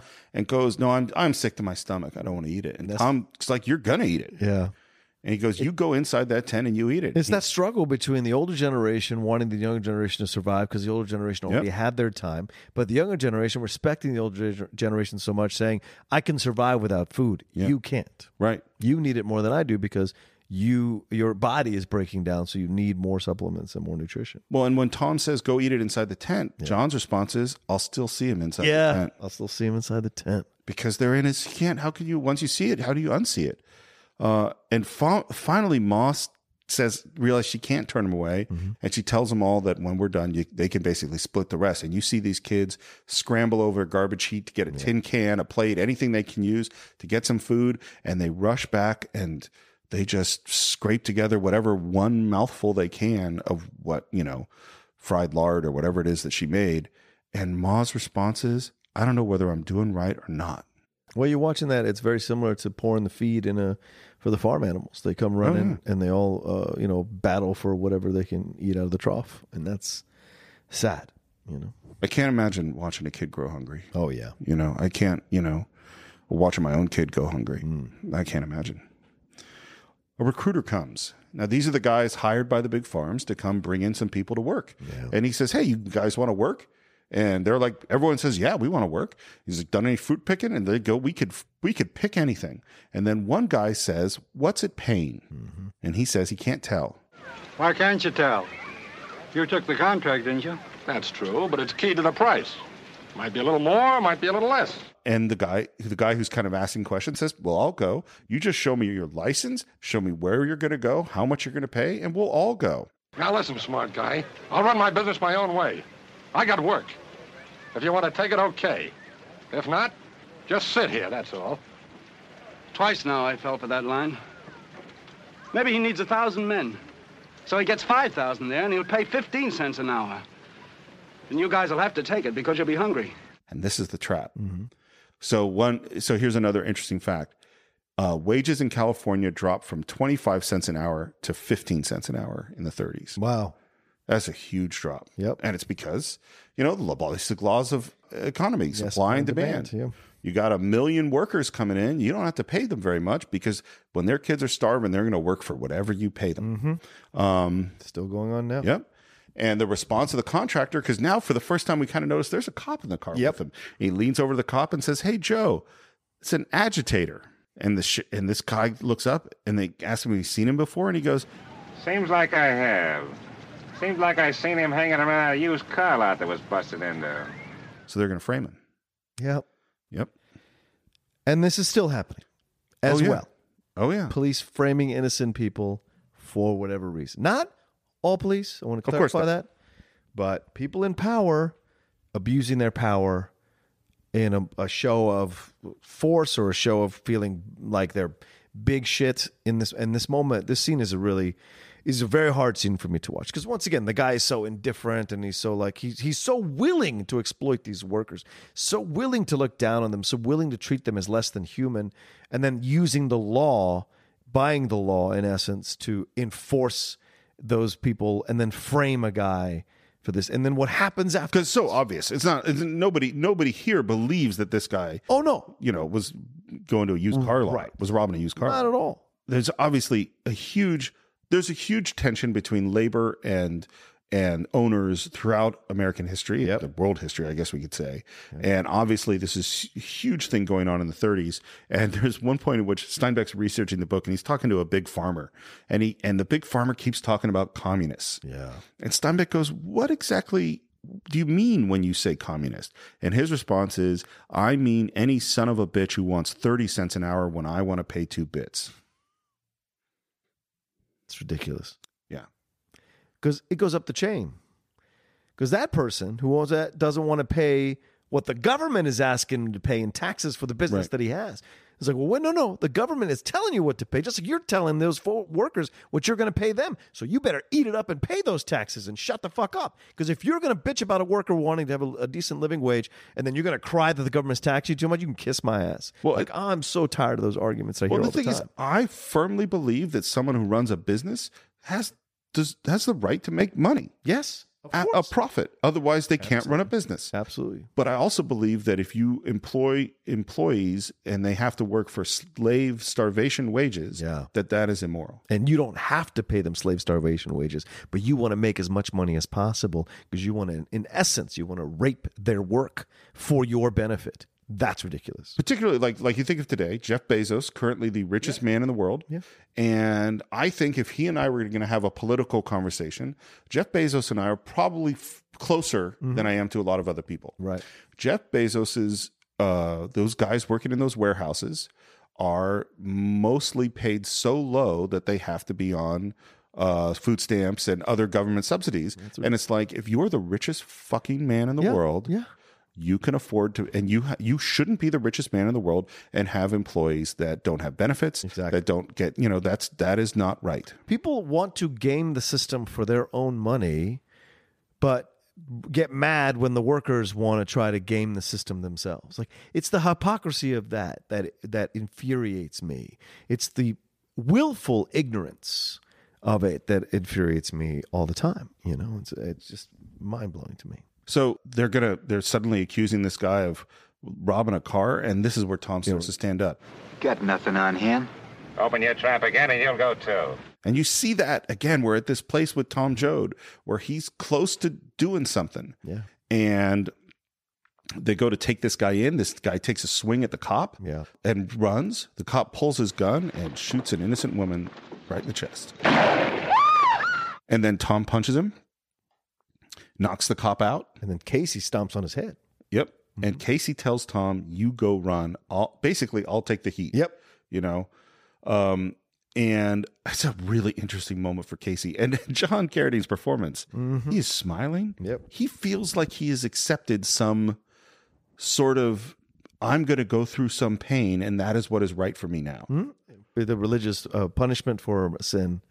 And there maybe there's a sin he didn't commit. A sin he didn't commit, but other sins he's committed. Well, and I also think that he wants to know. That's the thing about Casey, is he goes, I need to know what this jail thing is. I need to go through all the things that people have to go through so I can understand. He's a Jesus figure. There's no question that Casey is a man on a spiritual journey, and treated to some degree as a savior. And Tom resists, but in the end, it's like, look, you're on parole. If they catch you, you go back to jail. Right. I'm a nobody. Yeah. So Tom runs. The whole bunch more police comes in, and Casey's just sitting there squatting by the unconscious sheriff, and he says, I hit him, and I hit him again. And the cops ask the guy who'd been knocked out, is this the guy who hit you? And he's like, doesn't look like the guy. And Casey just smiles and holds up his hands to get handcuffed. Yeah. It's a weird scene. It's even weirder when they walk by the woman and she dies. In essence, she's mortally wounded right in front of them. Yep. And the only thing the cop says is, boy, those 45s really make a mess. Yep. That's it. The indifference. Yeah. Go get the doctor or whatever. But by this point, this guy doesn't go to jail for shooting an innocent woman who was just standing there haphazardly with his weapon instead of being careful. Why? Because they see these people as less than human. Therefore, their deaths mean nothing. Yep. Again, good thing we're not seeing anything like this today. Right. Tom comes back to camp. It's quiet. And he says, we got to get out of here because they're going to burn out the camp. And so everyone packs up and they start leaving. And of course, in the book, this is exactly what happens. They burned out the camp. Wow. There were private sort of militia organizations set up along the California border called bum blockades to keep these migrants out. Walls, guys with guns. Yeah. Guys with pickaxes. And I'll tell you what hurts me, which is something that might sound strange to you. I'm a 5th generation Californian. I had now my family wasn't farmers because they're all Jews, so they were all merchants. but you said that. I did. You said that. It's true. It's true. But I have real pride about my Californian heritage. Yeah, respect. This makes me ashamed. Oh, to see that? Yeah. That's fear. Yeah. That's what always instigates any of that behavior. It's fear. Fear of loss, fear of what could happen, fear of being, and also lack of intelligence. Yeah. Because that's what you default to. Yeah. And the other thing that's happened is we've lost one more person. Yeah. Which is something we really haven't talked about, which is Connie. Yeah. And Connie was getting iffy. He was squirrely this whole trip, which we haven't talked about very much. I think Connie, and you know a lot more about him in the book, but he had these big dreams. I'm going to be an electrical engineer and get a house and all this stuff. But Connie doesn't really want to work. Nope. And when things get hard, Connie hightails it out and leaves his pregnant wife, Rosa Sharon, and she is now all alone. Now she's a single, going to be a mother. Yeah. Yeah. How many men did that during these times? Yeah. Well, this is the thing, is that you put people in the pressure cooker and things are going to break. You know, people are going to reach their breaking points. Yeah. And honestly, I've never been starving. I've never had to work and live the way these people live. I don't know where my breaking point is. You know what I mean? I would hope that I'd be Tom Joad or that I'd be Ma, you know? I hope I would have that strength. But, you know. You never know. We don't know. No. We didn't have a car for the first 2 years we lived in this country. Yeah. Yeah. Like we were poor. I've been so poor in my life. Like I've been so poor. I've lived with multiple families in one place when we first were. So I know what that feels like. And even out here, there were months or stretches of time where I had to borrow money just to stay alive in the city. So I know what that's like. You know, it's always right around the corner. It's terrible. And some people react to it differently. Do you know what I'm saying? And I would get depressed about it, but still try to hustle for work. You fought your way through. Yeah. And you're here. That's life. You're here right now. You fight through it, man. You have to find a way.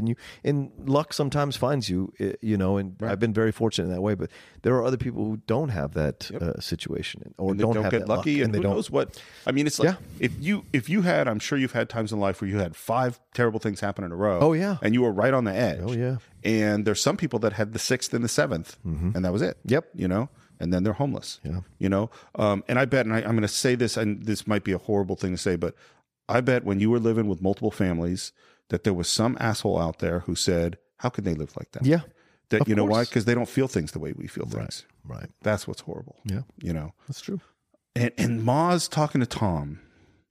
And Tom says, Ma, there comes a time when a man gets mad. You told me. You promised me. I you know, wasn't Ma, like I'm that, Tom. trying You to. promised. If there was a law they was working with, maybe we could take it. But it ain't the law. They're working away in our spirits. They're trying to make us cringe and crawl, working on our decency. You promised, Tom. I'm interested in that phrase, work on our decency. Yeah. Because that's what's happening, is that in the last scene, Ma gave food away to those kids. Yeah. And I bet in the next one she won't. They're trying to work on our decency. And Ma says, you promised. The family is breaking up. You got to keep clear. And as this is happening, they're pulling up to a bunch of men who are crowded. And they go, what's this, a detour? And of course, it's like this thing I talked about, the bum blockade. And Tom grabs what's probably a tire iron or something, and Ma stops him. Yeah. And I think he was right on the edge of getting mad, of getting mean mad. Right. And you know what? He has every right to be mean mad. It's the wrong choice. Right. But he has every right to be mad.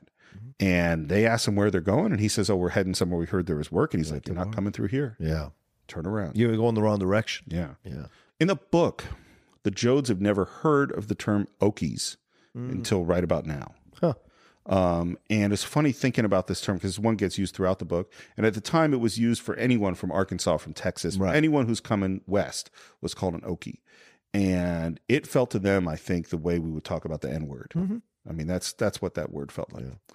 And they didn't even know what this, like when people started calling them that, they're like, well, I don't even know what that word is. And then they did know what it is. They got another flat tire. They're pulling over to the side of the road to fix it. And up comes a guy in a really nice car and says, you guys looking to work? And they say, hell yeah. And they say, well, tell them, go this way, go to the Keene Ranch. Tell them Spencer sent you. Spencer. They think everything's solved. I don't think we feel good about anything at this point. What's funny, in a weird way, this is like a horror movie because piece by piece, you see like them going like, don't go in that room. Don't go. It's not going to go well. Yeah. And they start driving to this place and they see a bunch of police and they see people on the side of the road and they're going, what is this? Is there a wreck? What's happening? Yeah. And they pull up and there's a lot of suspicion and they say, what are you here for? And they're here to work and that Spencer sent us. And they go, okay. And they wave them through. And as we drive through, we see that the people on the side of the road looks like them. Yeah. People that look like them. And then we drive through some gates and there's more police or deputies. They got axe handles. They got guns. And they're looking around going, what is going on? And Tom definitely doesn't like it. Yeah. And as they go through the gates into this ranch, we see kids looking through the fence into the ranch. And the ranch is it's like an armed camp. Yeah. There's all sorts of people with guns, people with axe handles guiding them through, and they're continually asked, "Are you here to work? Are you here to work?" And they say, "Yeah, we are." And they get guided to a little cabin, little hut, which is pretty messy, and they get interrogated a bit about how many people there are, number of men, number of women, number of kids, and they say, "We're going to give you 5 cents a box to pick peaches, no bruised fruit," which is a bigger thing in the book than it is in the movie. Now, you look here. We don't want no trouble with you. Just do your own work and mind your business, and you'll be all right. Sure do want to make you feel at home here, all right. It's not a very homey reception they're getting here. Not at all. And they get some buckets and they're going out to pick some peaches. And the silent march that they see of people going to pick peaches does not make you feel good. It's very much the shades of Metropolis, of them walking into the factory. Totally. Yeah. Lifeless. Yep. Lifeless. Yep. And come back later that night, we're having some dinner and Tom's going, "Is this all we get to eat?" We made $1, which was a lot of money back then. And Ma says, "Well, this is what $1 buys at the company store." Because they overcharge. Yep. Right. They're making their money off people. They just make you slaves to the situation. And there's and it's funny, again, more detail in the book is that the guy in the company store, because we see Ma going, "Well, how much is this? Well, how much is this?" And everything's 2 to 3 times what it would normally cost. And he says, "Well, you can get in your truck and drive 25 miles and spend the gas to go buy the stuff at the store down the hill, but it's not worth it." Yeah. And this is the trap, And if you read the book The Jungle, this is a huge part of The Jungle is that it looks like you can work to make enough money to get ahead, but in fact you can't. Yeah. There's a quote, which I never remember exactly the quote from Lincoln that I love, which is basically like the way the system is supposed to work, that you go and you work for somebody else. And if you work real hard and if you're real smart and take care of your money, you can eventually get enough money to get a place of your own, whether that's a store or a piece of land or whatever it is. And if you work real hard at that on your own and you take care of your money, you can eventually get enough money that you can hire somebody else. And you pay him enough money that if he works real hard, it takes care of his money, he can move ahead to the next level himself. Right. And he said, that's how the system is supposed to work. And if there isn't enough money to ever get ahead, then the system is broken. Right. Now, I'm not quoting Lincoln very well, but this is is that people have to be able to, if they work real hard, they got to be able to get ahead. Yeah. And if they're not being paid enough, they just can hang on by their fingernails, and then suddenly they got a medical cost or they get something else and they get knocked on their ass again. Yeah. Well, the system's broken. Right. Again, I don't know that we're facing anything like that today. So then Tom's getting curious and he goes, "I want to find out what that thing was that we drove it through getting in." And Moss goes, "Be careful." Tom's like, "Oh, I'll be careful." I think Tom's not being careful. Tom's always getting into shit, man. Yeah. That's why he's a troubling protagonist. Yeah. He could leave well enough to know, but then we don't have a movie. Well, there is no well enough, though. That's why I disagree, is that the situation they're in is not well enough. But he goes trying to find out stuff that he doesn't need to find out. Well, except but his curiosity gets the better of him. I agree. Except I'm not that, trying to get you to agree with me. I'm just saying that's my point. Except that it's like the system, they're in a, because actually the thing he does have to find out, because the reality is that what he's going to find out is that the price is going to go from 5 cents a box to 2.5 cents. Right. Is that this actually is information that his family does need because they don't understand the reality of the situation. Tom sneaks out of camp. He after someone threatens him, by the way. Yeah, that guy. And he goes down to this tent and someone asks, "Hey, who are you? Do you know anyone here?" And he goes, "No, I'm just curious." And it's about to, I think, go kind of south on him when who does he see but Casey? Casey. Now, one thing about the book is the structure of the book has changed, or the structure of the movie has changed from the book. And so when this happens in the book, it's been months since he saw Casey. Oh, right. Whereas in the movie, it seems like a couple of days, which I think is a little bit problematic. And Casey seems to be in charge of what is a strike. Is that, and he says, "Looky, Tom. We come here to work. They tell us it's going to be 5 cents, but there's a whole lot of us. So the man says 2.5 cents. And of course, a man can't eat on 2.5 cents, can't feed a family on 2.5 cents a box. What Casey says is that's a ton of peaches moved for $1. Right. A ton of peaches. Now they're paying you 5 cents. But if they bust this strike, you think they'll pay 5? No, paying 5 now. They'll get 2.5 cents just the minute we're gone. That way, you can't even buy enough food to keep you alive. Tell them to come out with us, Tom. Them peaches is ripe. 2 days out, and they'll pay us all 5, maybe 7. But if you don't come out and they break the strike, they're going to be paying you 2.5 cents. Right. And, this is the Tom's going, they're paying 5 cents now. Yeah. Kids are hungry. Yeah. Rosa Sharon, she's pregnant. She's got to have food. The baby's life depends upon this. Mm-hmm. What's Pa going to say? Pa's going to say that's none of our business. And again, we go to the kids standing around looking at Ma who are hungry. Yeah. When do you take care of yourself and when do you take care of other people? And also, you look at the delivering of the message. Who's the one delivering the message? It's Casey, who has no family attachments. No. Who has nothing else to worry about. That's a great point. Right? Looks like most of those people there, they're at that that little small encampment that they're at. They don't have anybody else either. And so it's easier for them to ask the person who has more to lose to sacrifice, right? So I think that's a difficult conversation and a complex conversation to have. At what point am I risking more to be part of your movement than you are? Well, and this is the struggle with the labor movement throughout history. And if you look at... Because most labor organizers are not people who have multiple or have big families, right? Or can run that kind of thing. Most of them they go from town to town, like we saw in Norma Ray. Right. Mm-hmm. Well, and the strike means letting your kids not have food, not have new clothes. Taking the risk. The risk. You're going to lose your insurance. You're going to lose everything. Right. And, there's a lot of complicated feelings about organized labor today.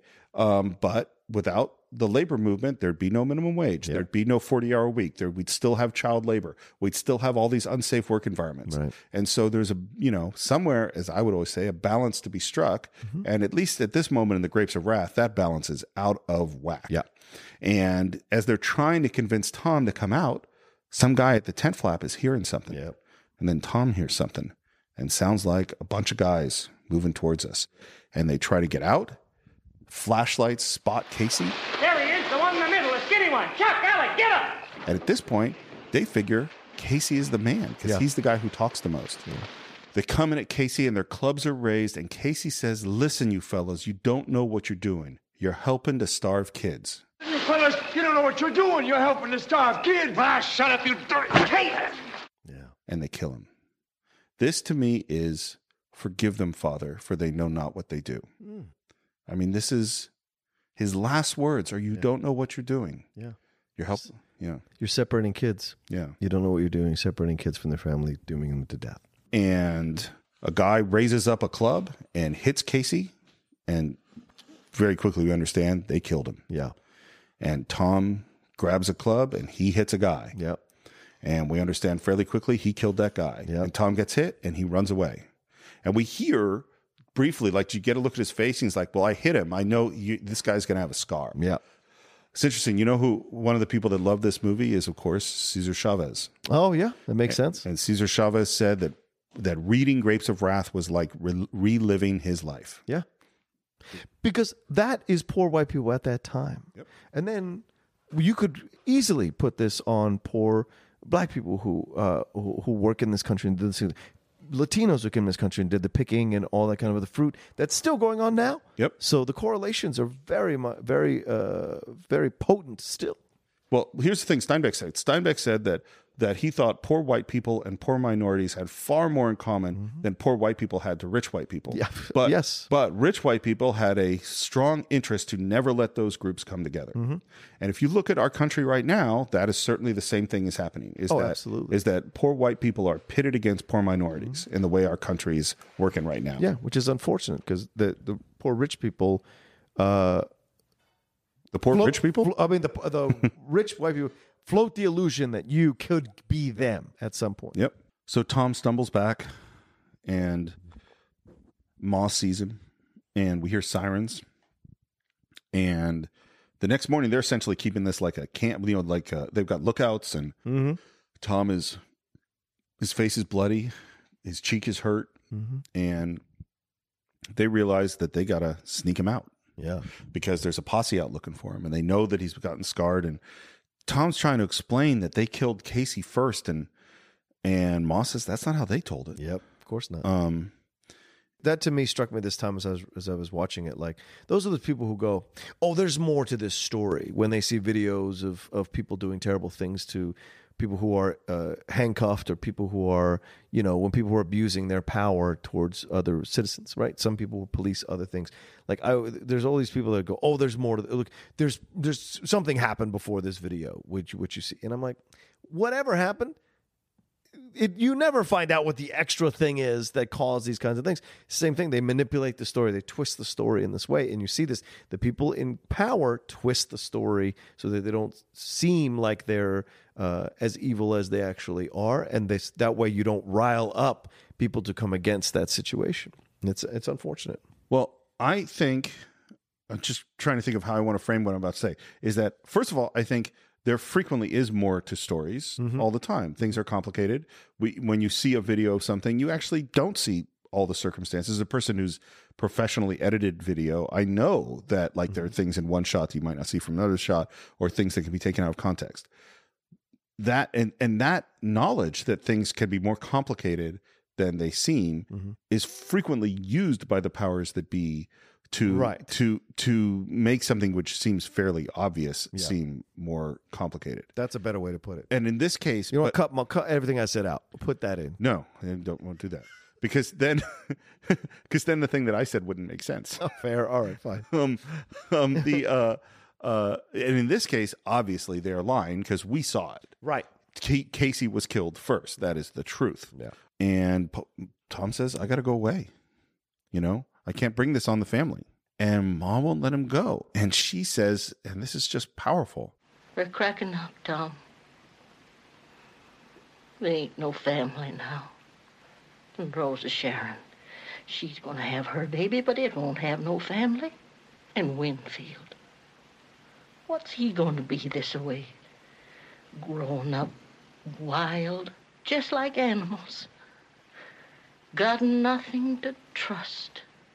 Don't go, Tom. Stay and help.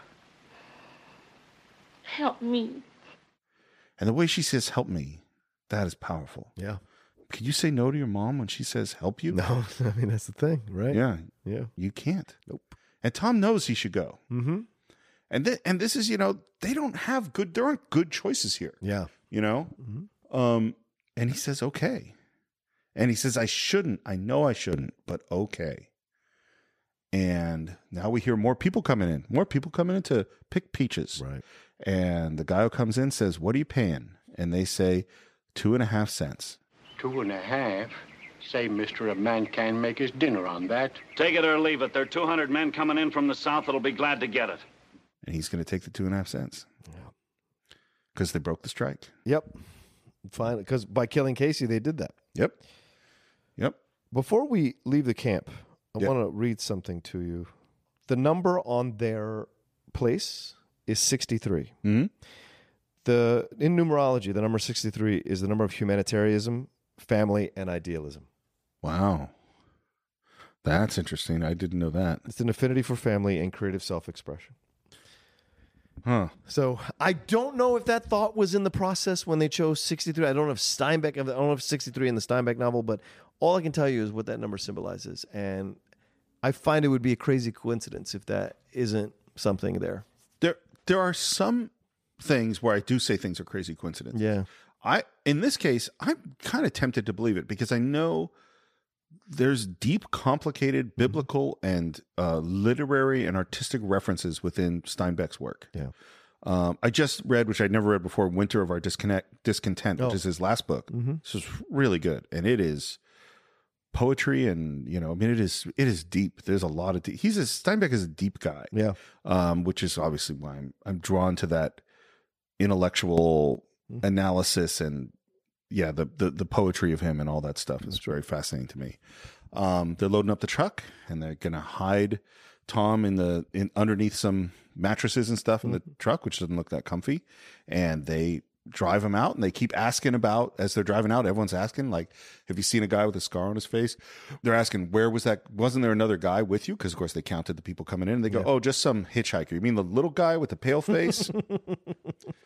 He does a really great job with that. He does. And they make it out of camp. Yeah. Unfortunately, they don't drive that far because the fan belt goes on the car. Yeah. Yep. And this time, maybe we're not going to get that car running. I mean, and it's funny, in the book, they do a lot to keep this truck running. I'm sure. Through the whole thing. And you learn a lot more about this character of Al in the book than you do in the movie. And they look down the hill, and they see there's some lights up ahead, and maybe we can just coast down the hill. Yeah. And they coast down the hill to the government camp. Yeah. The Weed Patch Camp. Which John Ford does an interesting job of going into close-up, Department of Agriculture. That's supposed to mean something, right? It's the government camp. Well, and it's because this is a real camp. Yeah. Not only was it a real camp, it still exists today. Whoa. Weed Patch Camp is still outside of Bakersfield, and it is still a camp for migrant workers. Wow. Yeah. Is there still dances on Saturday night? I don't know that. Could maybe find out. I would like to find out. And when John Steinbeck went to do research, he went to the Weed Patch Camp in Bakersfield, and he met this guy, Tom Collins, and Tom Collins is who the book is dedicated to. Oh. And he's really a hero of a lot of these people. He helped a lot of people at this time. And the camp that they pull into is clean and organized, and they are welcomed. And they say, well, it costs $1 a week, or you can work it off. That's the first real clue. Yeah. You know, and work it off by cleaning up garbage, cleaning up the camp, and keeping things nice. And they go, oh, well, we're going to work it off. And they mention the sanitary units. Well, what are those? Well, those are, toilets and showers and running water and wash basins. And they say, the ladies committee is going to come talk to Ma and explain everything. And the committee sets all the rules. And they ask about cops. Cops can't come in here without a warrant. Right. And they say, well, who's on these committees? And it goes, well, it's just voted on by the people here, and they make their own rules, and that's what goes. And the stunned reaction that our guys have is profound. Yeah. And I thought a lot about what does it mean to treat someone with respect, with dignity, human dignity. And these people haven't been treated with dignity in a long time. Right. Working on the decency. Yeah. And we even hear this thing that they have dances on Saturday nights, the best dances in town. And what's interesting, this is the main structural change of the book, because in the book, the government camp comes before the Peaches. Yeah. And so what that means is that Casey gets arrested. Then we go to the government camp, and we have other stuff happen. And then we go to the Peaches and Casey, and then we see Casey again. So it's been several months. Oh, okay. And the reason they made the change is that they wanted to end on a slightly happier note. Right. And not to have the happier note in the middle and then get really bleak at the end. And I understand it. Novels can do that. Yeah, I understand that. 70s films can do that. But and there's a great moment when Tom walks away from, meeting, he's alone, and he's walked away from meeting the camp manager, and there's a spigot with running water and a sign next to the spigot that says, please turn the water off and keep our camp clean, or something like that. Right. And a woman is using it, and she walks away and leaves the spigot running. And Tom walks up, and he holds his hand under the running water, and then he turns it off. And I just think that's sort of it's a lovely moment, because it's the experience of like, oh, I'm in a place that has running water, which I haven't had forever. Right. I don't think his house had running water. And the knowledge of keep the camp clean. Yeah. You have this nice thing, take care of it. Yeah. But also the symbolism of water is salvation. Oh, that's a great point. Cleaning as washing what it out, right? Great point. Yeah, absolutely. Well, and the thing too, I think about those two guys in white going, how can they live like that? Right. Well, they don't have running water, you asshole. Is that you would be stinky, and if you couldn't wash your clothes, and here now they have it. Yep. And the next day we wake up in this place, and the kids go off to check out the sanitary unit, and they've never seen stuff like this before. Right. They've never seen the sink with running water. And then you hear, them flush the toilet and run away because they think they broke it because they haven't had this before. Right. We're out actually doing some work, and they're working out in the field, and a farmer comes up to them and says, listen here. Maybe I'm going to talk myself out of my farm, but I like you fellas. You're good workers. So I'm going to tell you. You live over in the government camp, don't you? Yes, sir. And you have dances over there every Saturday night. We sure do. Well, look out next Saturday night. They're coming to start a riot at the next dance Saturday night. Because the thing is, the deputies and the cops can't come into the camp without a warrant. Right. But if they start a riot, if there's a big fight, then they can charge in and they can take down the camp. Once again, people in authority manipulating a situation. Well, and what's interesting is this farmer feels pressure. If he tells them this, he doesn't want this to happen. Right. He's on their side, but they might shut down his farm. Right. If he tells them, because he's a small farmer. Did you recognize the committee head? No. It's Ernie the cab driver. Oh, really? Yes, you're right. It is. That's interesting. Whenever Bert and Ernie show up in a movie, I'm always happy. I'm always I think so. And it's funny too, because there's this thing of, I remember reading a book and it was talking about slavery, and it sort of proposed the question of, if you had slaves on the big plantation, or big wealthy plantation, or the real small one where there was one guy, who had one slave, who was treated better? And instinctually, I would go like, oh, well, the wealthy plantation, they have so much money, they would be able to afford to take better care of people. And of course, it was statistically always the opposite, because the farmer who had one slave, and this is not in any way saying there's anything good about slavery, but the farmer who had one slave, he was working side by side with this slave in the fields. Right. And so they were much closer to equal. And so he saw him as human. Right. Whereas the big plantation, well, they were in a big house. They weren't anywhere near them, so they could treat them terribly. Yeah. This farmer, particularly in the book, he's working side by side with them. So he sees them as people. He likes them. Right. He doesn't want to see this happen to him, so he gives them a warning. It's a big dance. And they're checking people in through a gate. Al's going around, talks to some girls, goes up to one, and Mom says she spoke for. Right. And some men come up. They look kind of mean to the gate. They got hats on. They ask who invited you, and they say, oh, a fellow named Jackson. And they let him in, but they're looking at these guys. Them's our fellas. Yep. They just got a feeling. So they're going to go talk to Jackson and find out if he knows these guys. Al goes up to another girl, says hello. She says hello. Then a big man comes out of that tent and he says, so long. So long. Ma and Rose and Sharon are sitting at this dance. Those men, the dangerous men, kind of come up behind them. Some guys ask Jackson, you know those guys? And he's like, I know one of those guys, but I didn't invite him. Yeah. So now we know these are the guys coming to break up the dance. Right. To start a riot, to create a commotion. Yep. On purpose. We're inside a tent with, I guess, is the committee, and some guy runs in and says, yeah, there are deputies waiting out on the road to come in. They got axe handles, they got guns. Mm-hmm. And someone says, well, maybe we should get our own axe handles. And they go, no, that's exactly what they want. And we talk about, if we start a fight, the deputies will come. If you got to sock them where they don't bleed. Yep. And this is a scary moment. The song ends. Tom comes over to Ma and Rose and Sharon. One of the girls Al had been talking to comes to get him. And they start dancing. Very, very closely. And Tom asks Mom to dance. Come on, Mom, let's dance. Oh, Tom, I And again, the song is Red River Valley. And the joy as Tom dances with Ma and then sings to her is lovely. Come and sit by my side if you love me. Do not hasten to bid me adieu.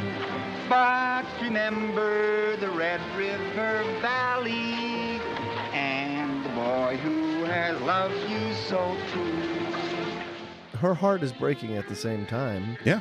For what they'd lost. Well, and I think for what they're going to lose. Possibly, yeah. Because I think she knows he can't stay with them. Oh, you think? I do. Interesting. I do. That's my feeling watching this moment. It's a good point. But it's so loving and joyful in this moment. Mm-hmm. And outside, the deputies look at their watch and say, it's 9:29. Right. Let's go. Because 9:30 is when the riot's going to start. And we see our guys, they look at our watch and say, it's 9:30. Mm-hmm. And they try to start a fight. And man, they get swept out of that place instantly. It's fantastic. It is fantastic. Agreed. Yeah. It is great. They're just like, they have no chance. As soon as they start to do something, they're just grabbed and pulled away very quietly. Mm-hmm. The dance keeps going because everyone there knows. Yeah. Keep the dance. If the dance stops, the deputies might come in. So the dance keeps going. The deputies come up to the gate and say, we're here. There's a riot. We got to stop it. How would you hear there's a riot? Yeah. How in the fuck would you hear there's a riot? And there's the camp manager who goes, there's no riot here. Points over. The dance is still going. And I love this moment is that the guy in charge starts to look at his watch. Yeah. And the camp manager sees him looking at the watch. Right. And he sees that guy's looking at it's like, well, if you're looking at your watch, then this must have been your plan to start the riot. And he puts his hand. It's great. That's great. It's great. Unfortunately, late that night, men with flashlights come in to look at license plates. Mm-hmm. Tom wakes up. He sees them. He sees them taking down his license plate, and he knows they're going to come get him. He gets his stuff together, looks down at Ma, kneels down to go out of the tent, and Ma says, Tommy, ain't you going to tell me goodbye? And he says, Ma, come outside. And he looks down at his paw and he kisses paw on the forehead. Do you think he's ever kissed his father before? No. I don't think so either. Yeah. Maybe as a child. Yeah. And this is the scene. This is one of those famous movie scenes. I could hide you, Tommy. I know you would, Ma, but I ain't gonna let you. You hide somebody that's killed a guy, and you're in trouble, too. All right, Tommy. And she knows. Yeah. She knows that's what's right. And she asks him what he's going to do, and he's thinking about Casey. About what he said, what he done, about how he died. And I remember all of it. He says, Casey was a lantern. He helped me to see. He was a lantern. I've been thinking about us, too. About our people living like pigs and good, rich land laying fallow. Or maybe one guy with 1 million acres and 100,000 farmers starving. By the way, you know who that one man with 1 million acres is? Who? It's very clear in the book. William Randolph Hearst. Wow. Yeah. Because when in the book, they talk about it several times. Huh. There's some guy with 1 million acres up the coast who knows movie stars and stuff, and he's not doing anything with his land. Yeah.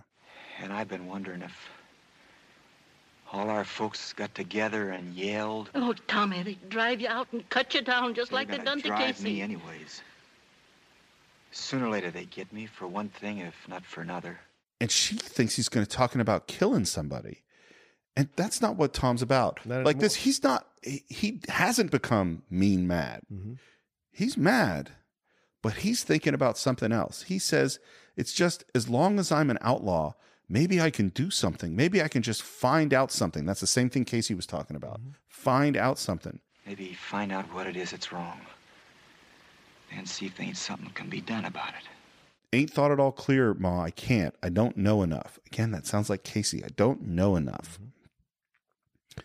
And the thing that Ma is facing is that she's not going to know what happens to him. Right. If he dies, she's not going to know. And Tom says, well, maybe it's like Casey says. The fella ain't got a soul of his own, just a little piece of a big soul. The one big soul that belongs to everybody. Then what, Tom? And then we get the speech. Then it don't matter. I'll be all around in the dark. I'll be everywhere. Wherever you can look. Wherever there's a fight so hungry people can eat, I'll be there. Wherever there's a cop beating up a guy, I'll be there. I'll be in the way guys yell when they're mad. I'll be in the way kids laugh when they're hungry and they know supper's ready. And when the people are eating the stuff they raise and living in the houses they build, I'll be there too. I put this speech for some reason I was associated with I Could Have Been a Contender speech. I don't know why. They're completely different. They have nothing to do with each other, except that they're these great, profound speeches of classic Hollywood films. I don't. There's not a reason to put them together at all. But in my mind, I don't know, maybe rhythmically or something. Okay. Interestingly enough, Ford would not let them rehearse this scene. Ooh. They were desperate to rehearse it. And he said no. And they said, well, we'll go rehearse. You don't have to be there. We're just going to run the lines. He said no. He wouldn't let them do it. And the reason was he said they were bursting with suppressed emotion when they finally did it on camera. Yeah. It's an interesting technique. It's a risky technique and it worked. But it is. It works. Well, it's an amazing speech. Yeah. And then Ma says, we're not the kissing kind. But she's probably never going to see him again. Right. And they kiss. And Tom walks away. Beautiful shot of him walking off the hill in the distance. Mm-hmm. I love that he walks away across the dance floor in the light. Yeah. And then into the darkness. Oh, yeah. Mm-hmm. Their last chance of knowing him, of seeing him. And this was to be the end of the film. It should have been the end of the film. And Ford, finishes work on it. He goes off on another movie. And Zanuck says it's too depressing. And he calls up Ford, and Ford can't come back. And so Zanuck directs the final scene. What? Yeah. And that everyone's packing up because they got some work and they get in the cars to leave. Yeah. Everyone's real excited. It's going to be 20 days of work. Ma says, well, maybe it's 20 days and maybe not. We don't know till we get it. And they ask, what's the matter, Ma? You scared? Scared? Huh. I ain't never gonna be scared no more. Come on, Stone. For a while, it looked as though we was beat, good and beat. Made me feel kind of bad and scared, too. And Pa says, you're the one who keeps us going. He's like, I don't know how to do it anymore. And her response is interesting, which is she kind of says, A woman can change better than a man. A man lives sort of, well, in jerks. Baby's born or somebody dies, and that's a jerk. He gets a farm or loses it, and that's a jerk. With a woman, it's all in one flow like a stream. Little eddies and waterfalls, but the river, it goes right on. I don't know what that means exactly, but it's sort of an interesting line. I'll tell you what it means. Sure. Men live in jerks, right? Yeah. So sustained moments. Right. Of quick, intense action. Exactly. But women have to roll with everything because a lot of the times they have to be the stability and the rock in the family. I think that is what it is. Yeah. And Ma is certainly the rock. And the last thing she says is, rich fellas come up and they die, and their kids ain't no good and they die out. But we keep a-coming. We're the people that live. They can't wipe us out. They can't lick us. We'll go on forever, Pa, 'cause we're the people.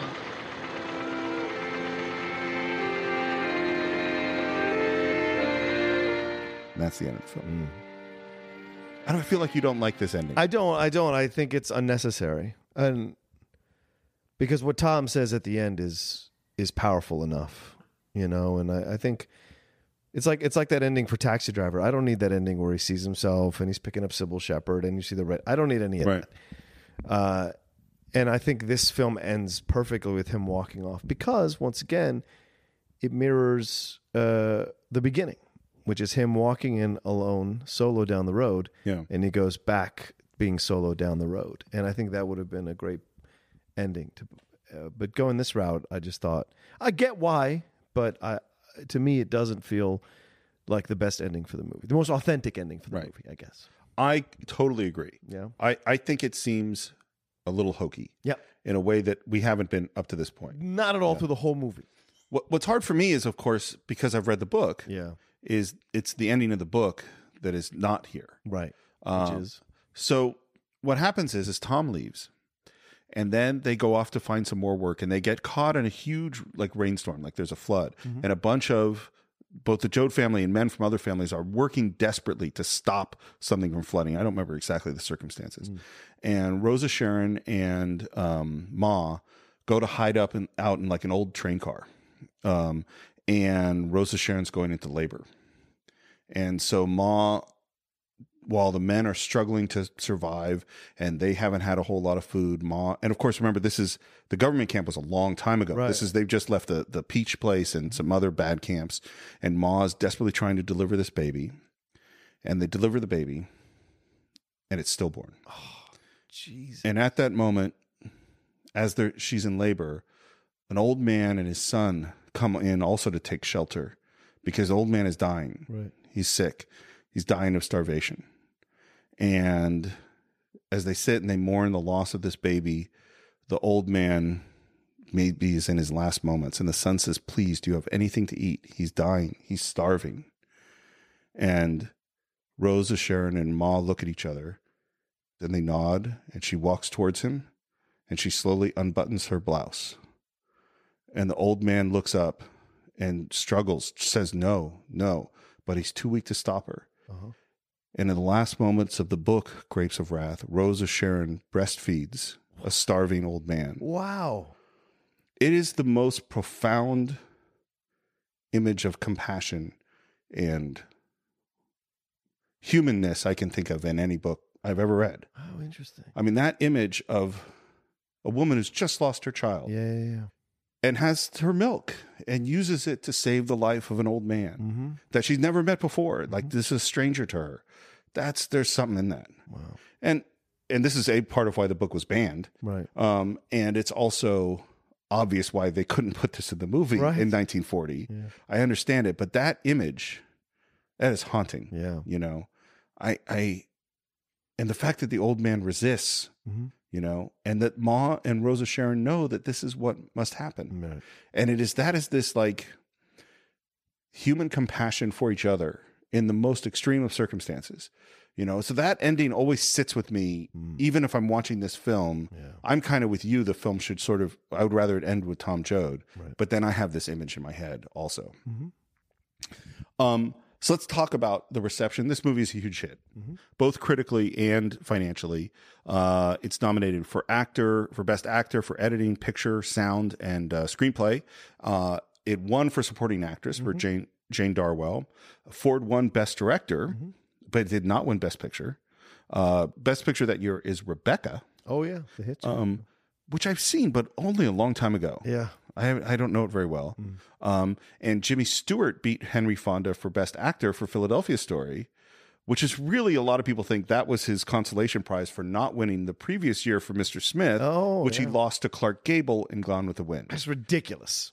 I love Clark Gable, don't get me wrong, but that's ridiculous. Well, Gone with the Wind is clearly a bigger movie in terms of its success. Yeah. It might be the most successful movie of all time. I think it is still with adjusted for inflation. But yeah, you and I both love Mr. Smith much more than Gone with the Wind. I think we've sort of reached the place of discussing our final thoughts. Okay, which I'm trying to put in order after all of this. Okay. Do you have yours, or you want me to go first? Yeah, sure. I'll go first. Since this film means a bit more to you, you should go last. Here's what I would say. If you've never seen the movie, or if you've only seen the movie once,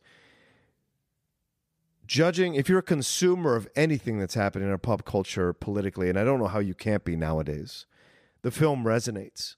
And it should be a lesson for you that no matter what happens in humanity, no matter how many generations come and go, decades, centuries come and go, the issues are always the same. The issues of judgment before knowledge, of fear, of anger, of people in power abusing that power, because humans are flawed. So it's irrelevant what position you hold in society. There's still people in that position who are abusing that position. That's just life. And so this is what this film shows you, that the human struggle is eternal, universal, and we all go through it depending on the generation. And you can make the symbolism connect to whatever is happening in any decade in the world, and not just in America, but in the world. And I think that's what is so powerful about this film, and the message about it. Human message, not lefty, not righty, not red or whatever. The human message that is from Jesus Christ himself, saying, you must take care of your brother. What you do for the least of my brothers, as you do unto me. Why do we forget that lesson when money gets involved, when property gets involved, when the potential to lose a little bit extra gets involved? That's what this movie really exposes. And, in a way, to me, I put Steve has his perception. I see Casey more as John the Baptist, and Henry Fonda as the Jesus character. Totally arguable. Absolutely. Just because the way he gets killed is a headshot, just like Baptist is decapitated. And so and he literally baptized Tom. Yeah, so to me, that's what I think. He's more the Jesus character. That's because he's on the journey. So yeah, but I see why you would feel that way about Casey, honestly. And so this is what's so great about the film. And I really didn't, and it's depressing, and I hated Steve for making me watch it because it hurt me, because I see this happening now in our world, and it's heartbreaking.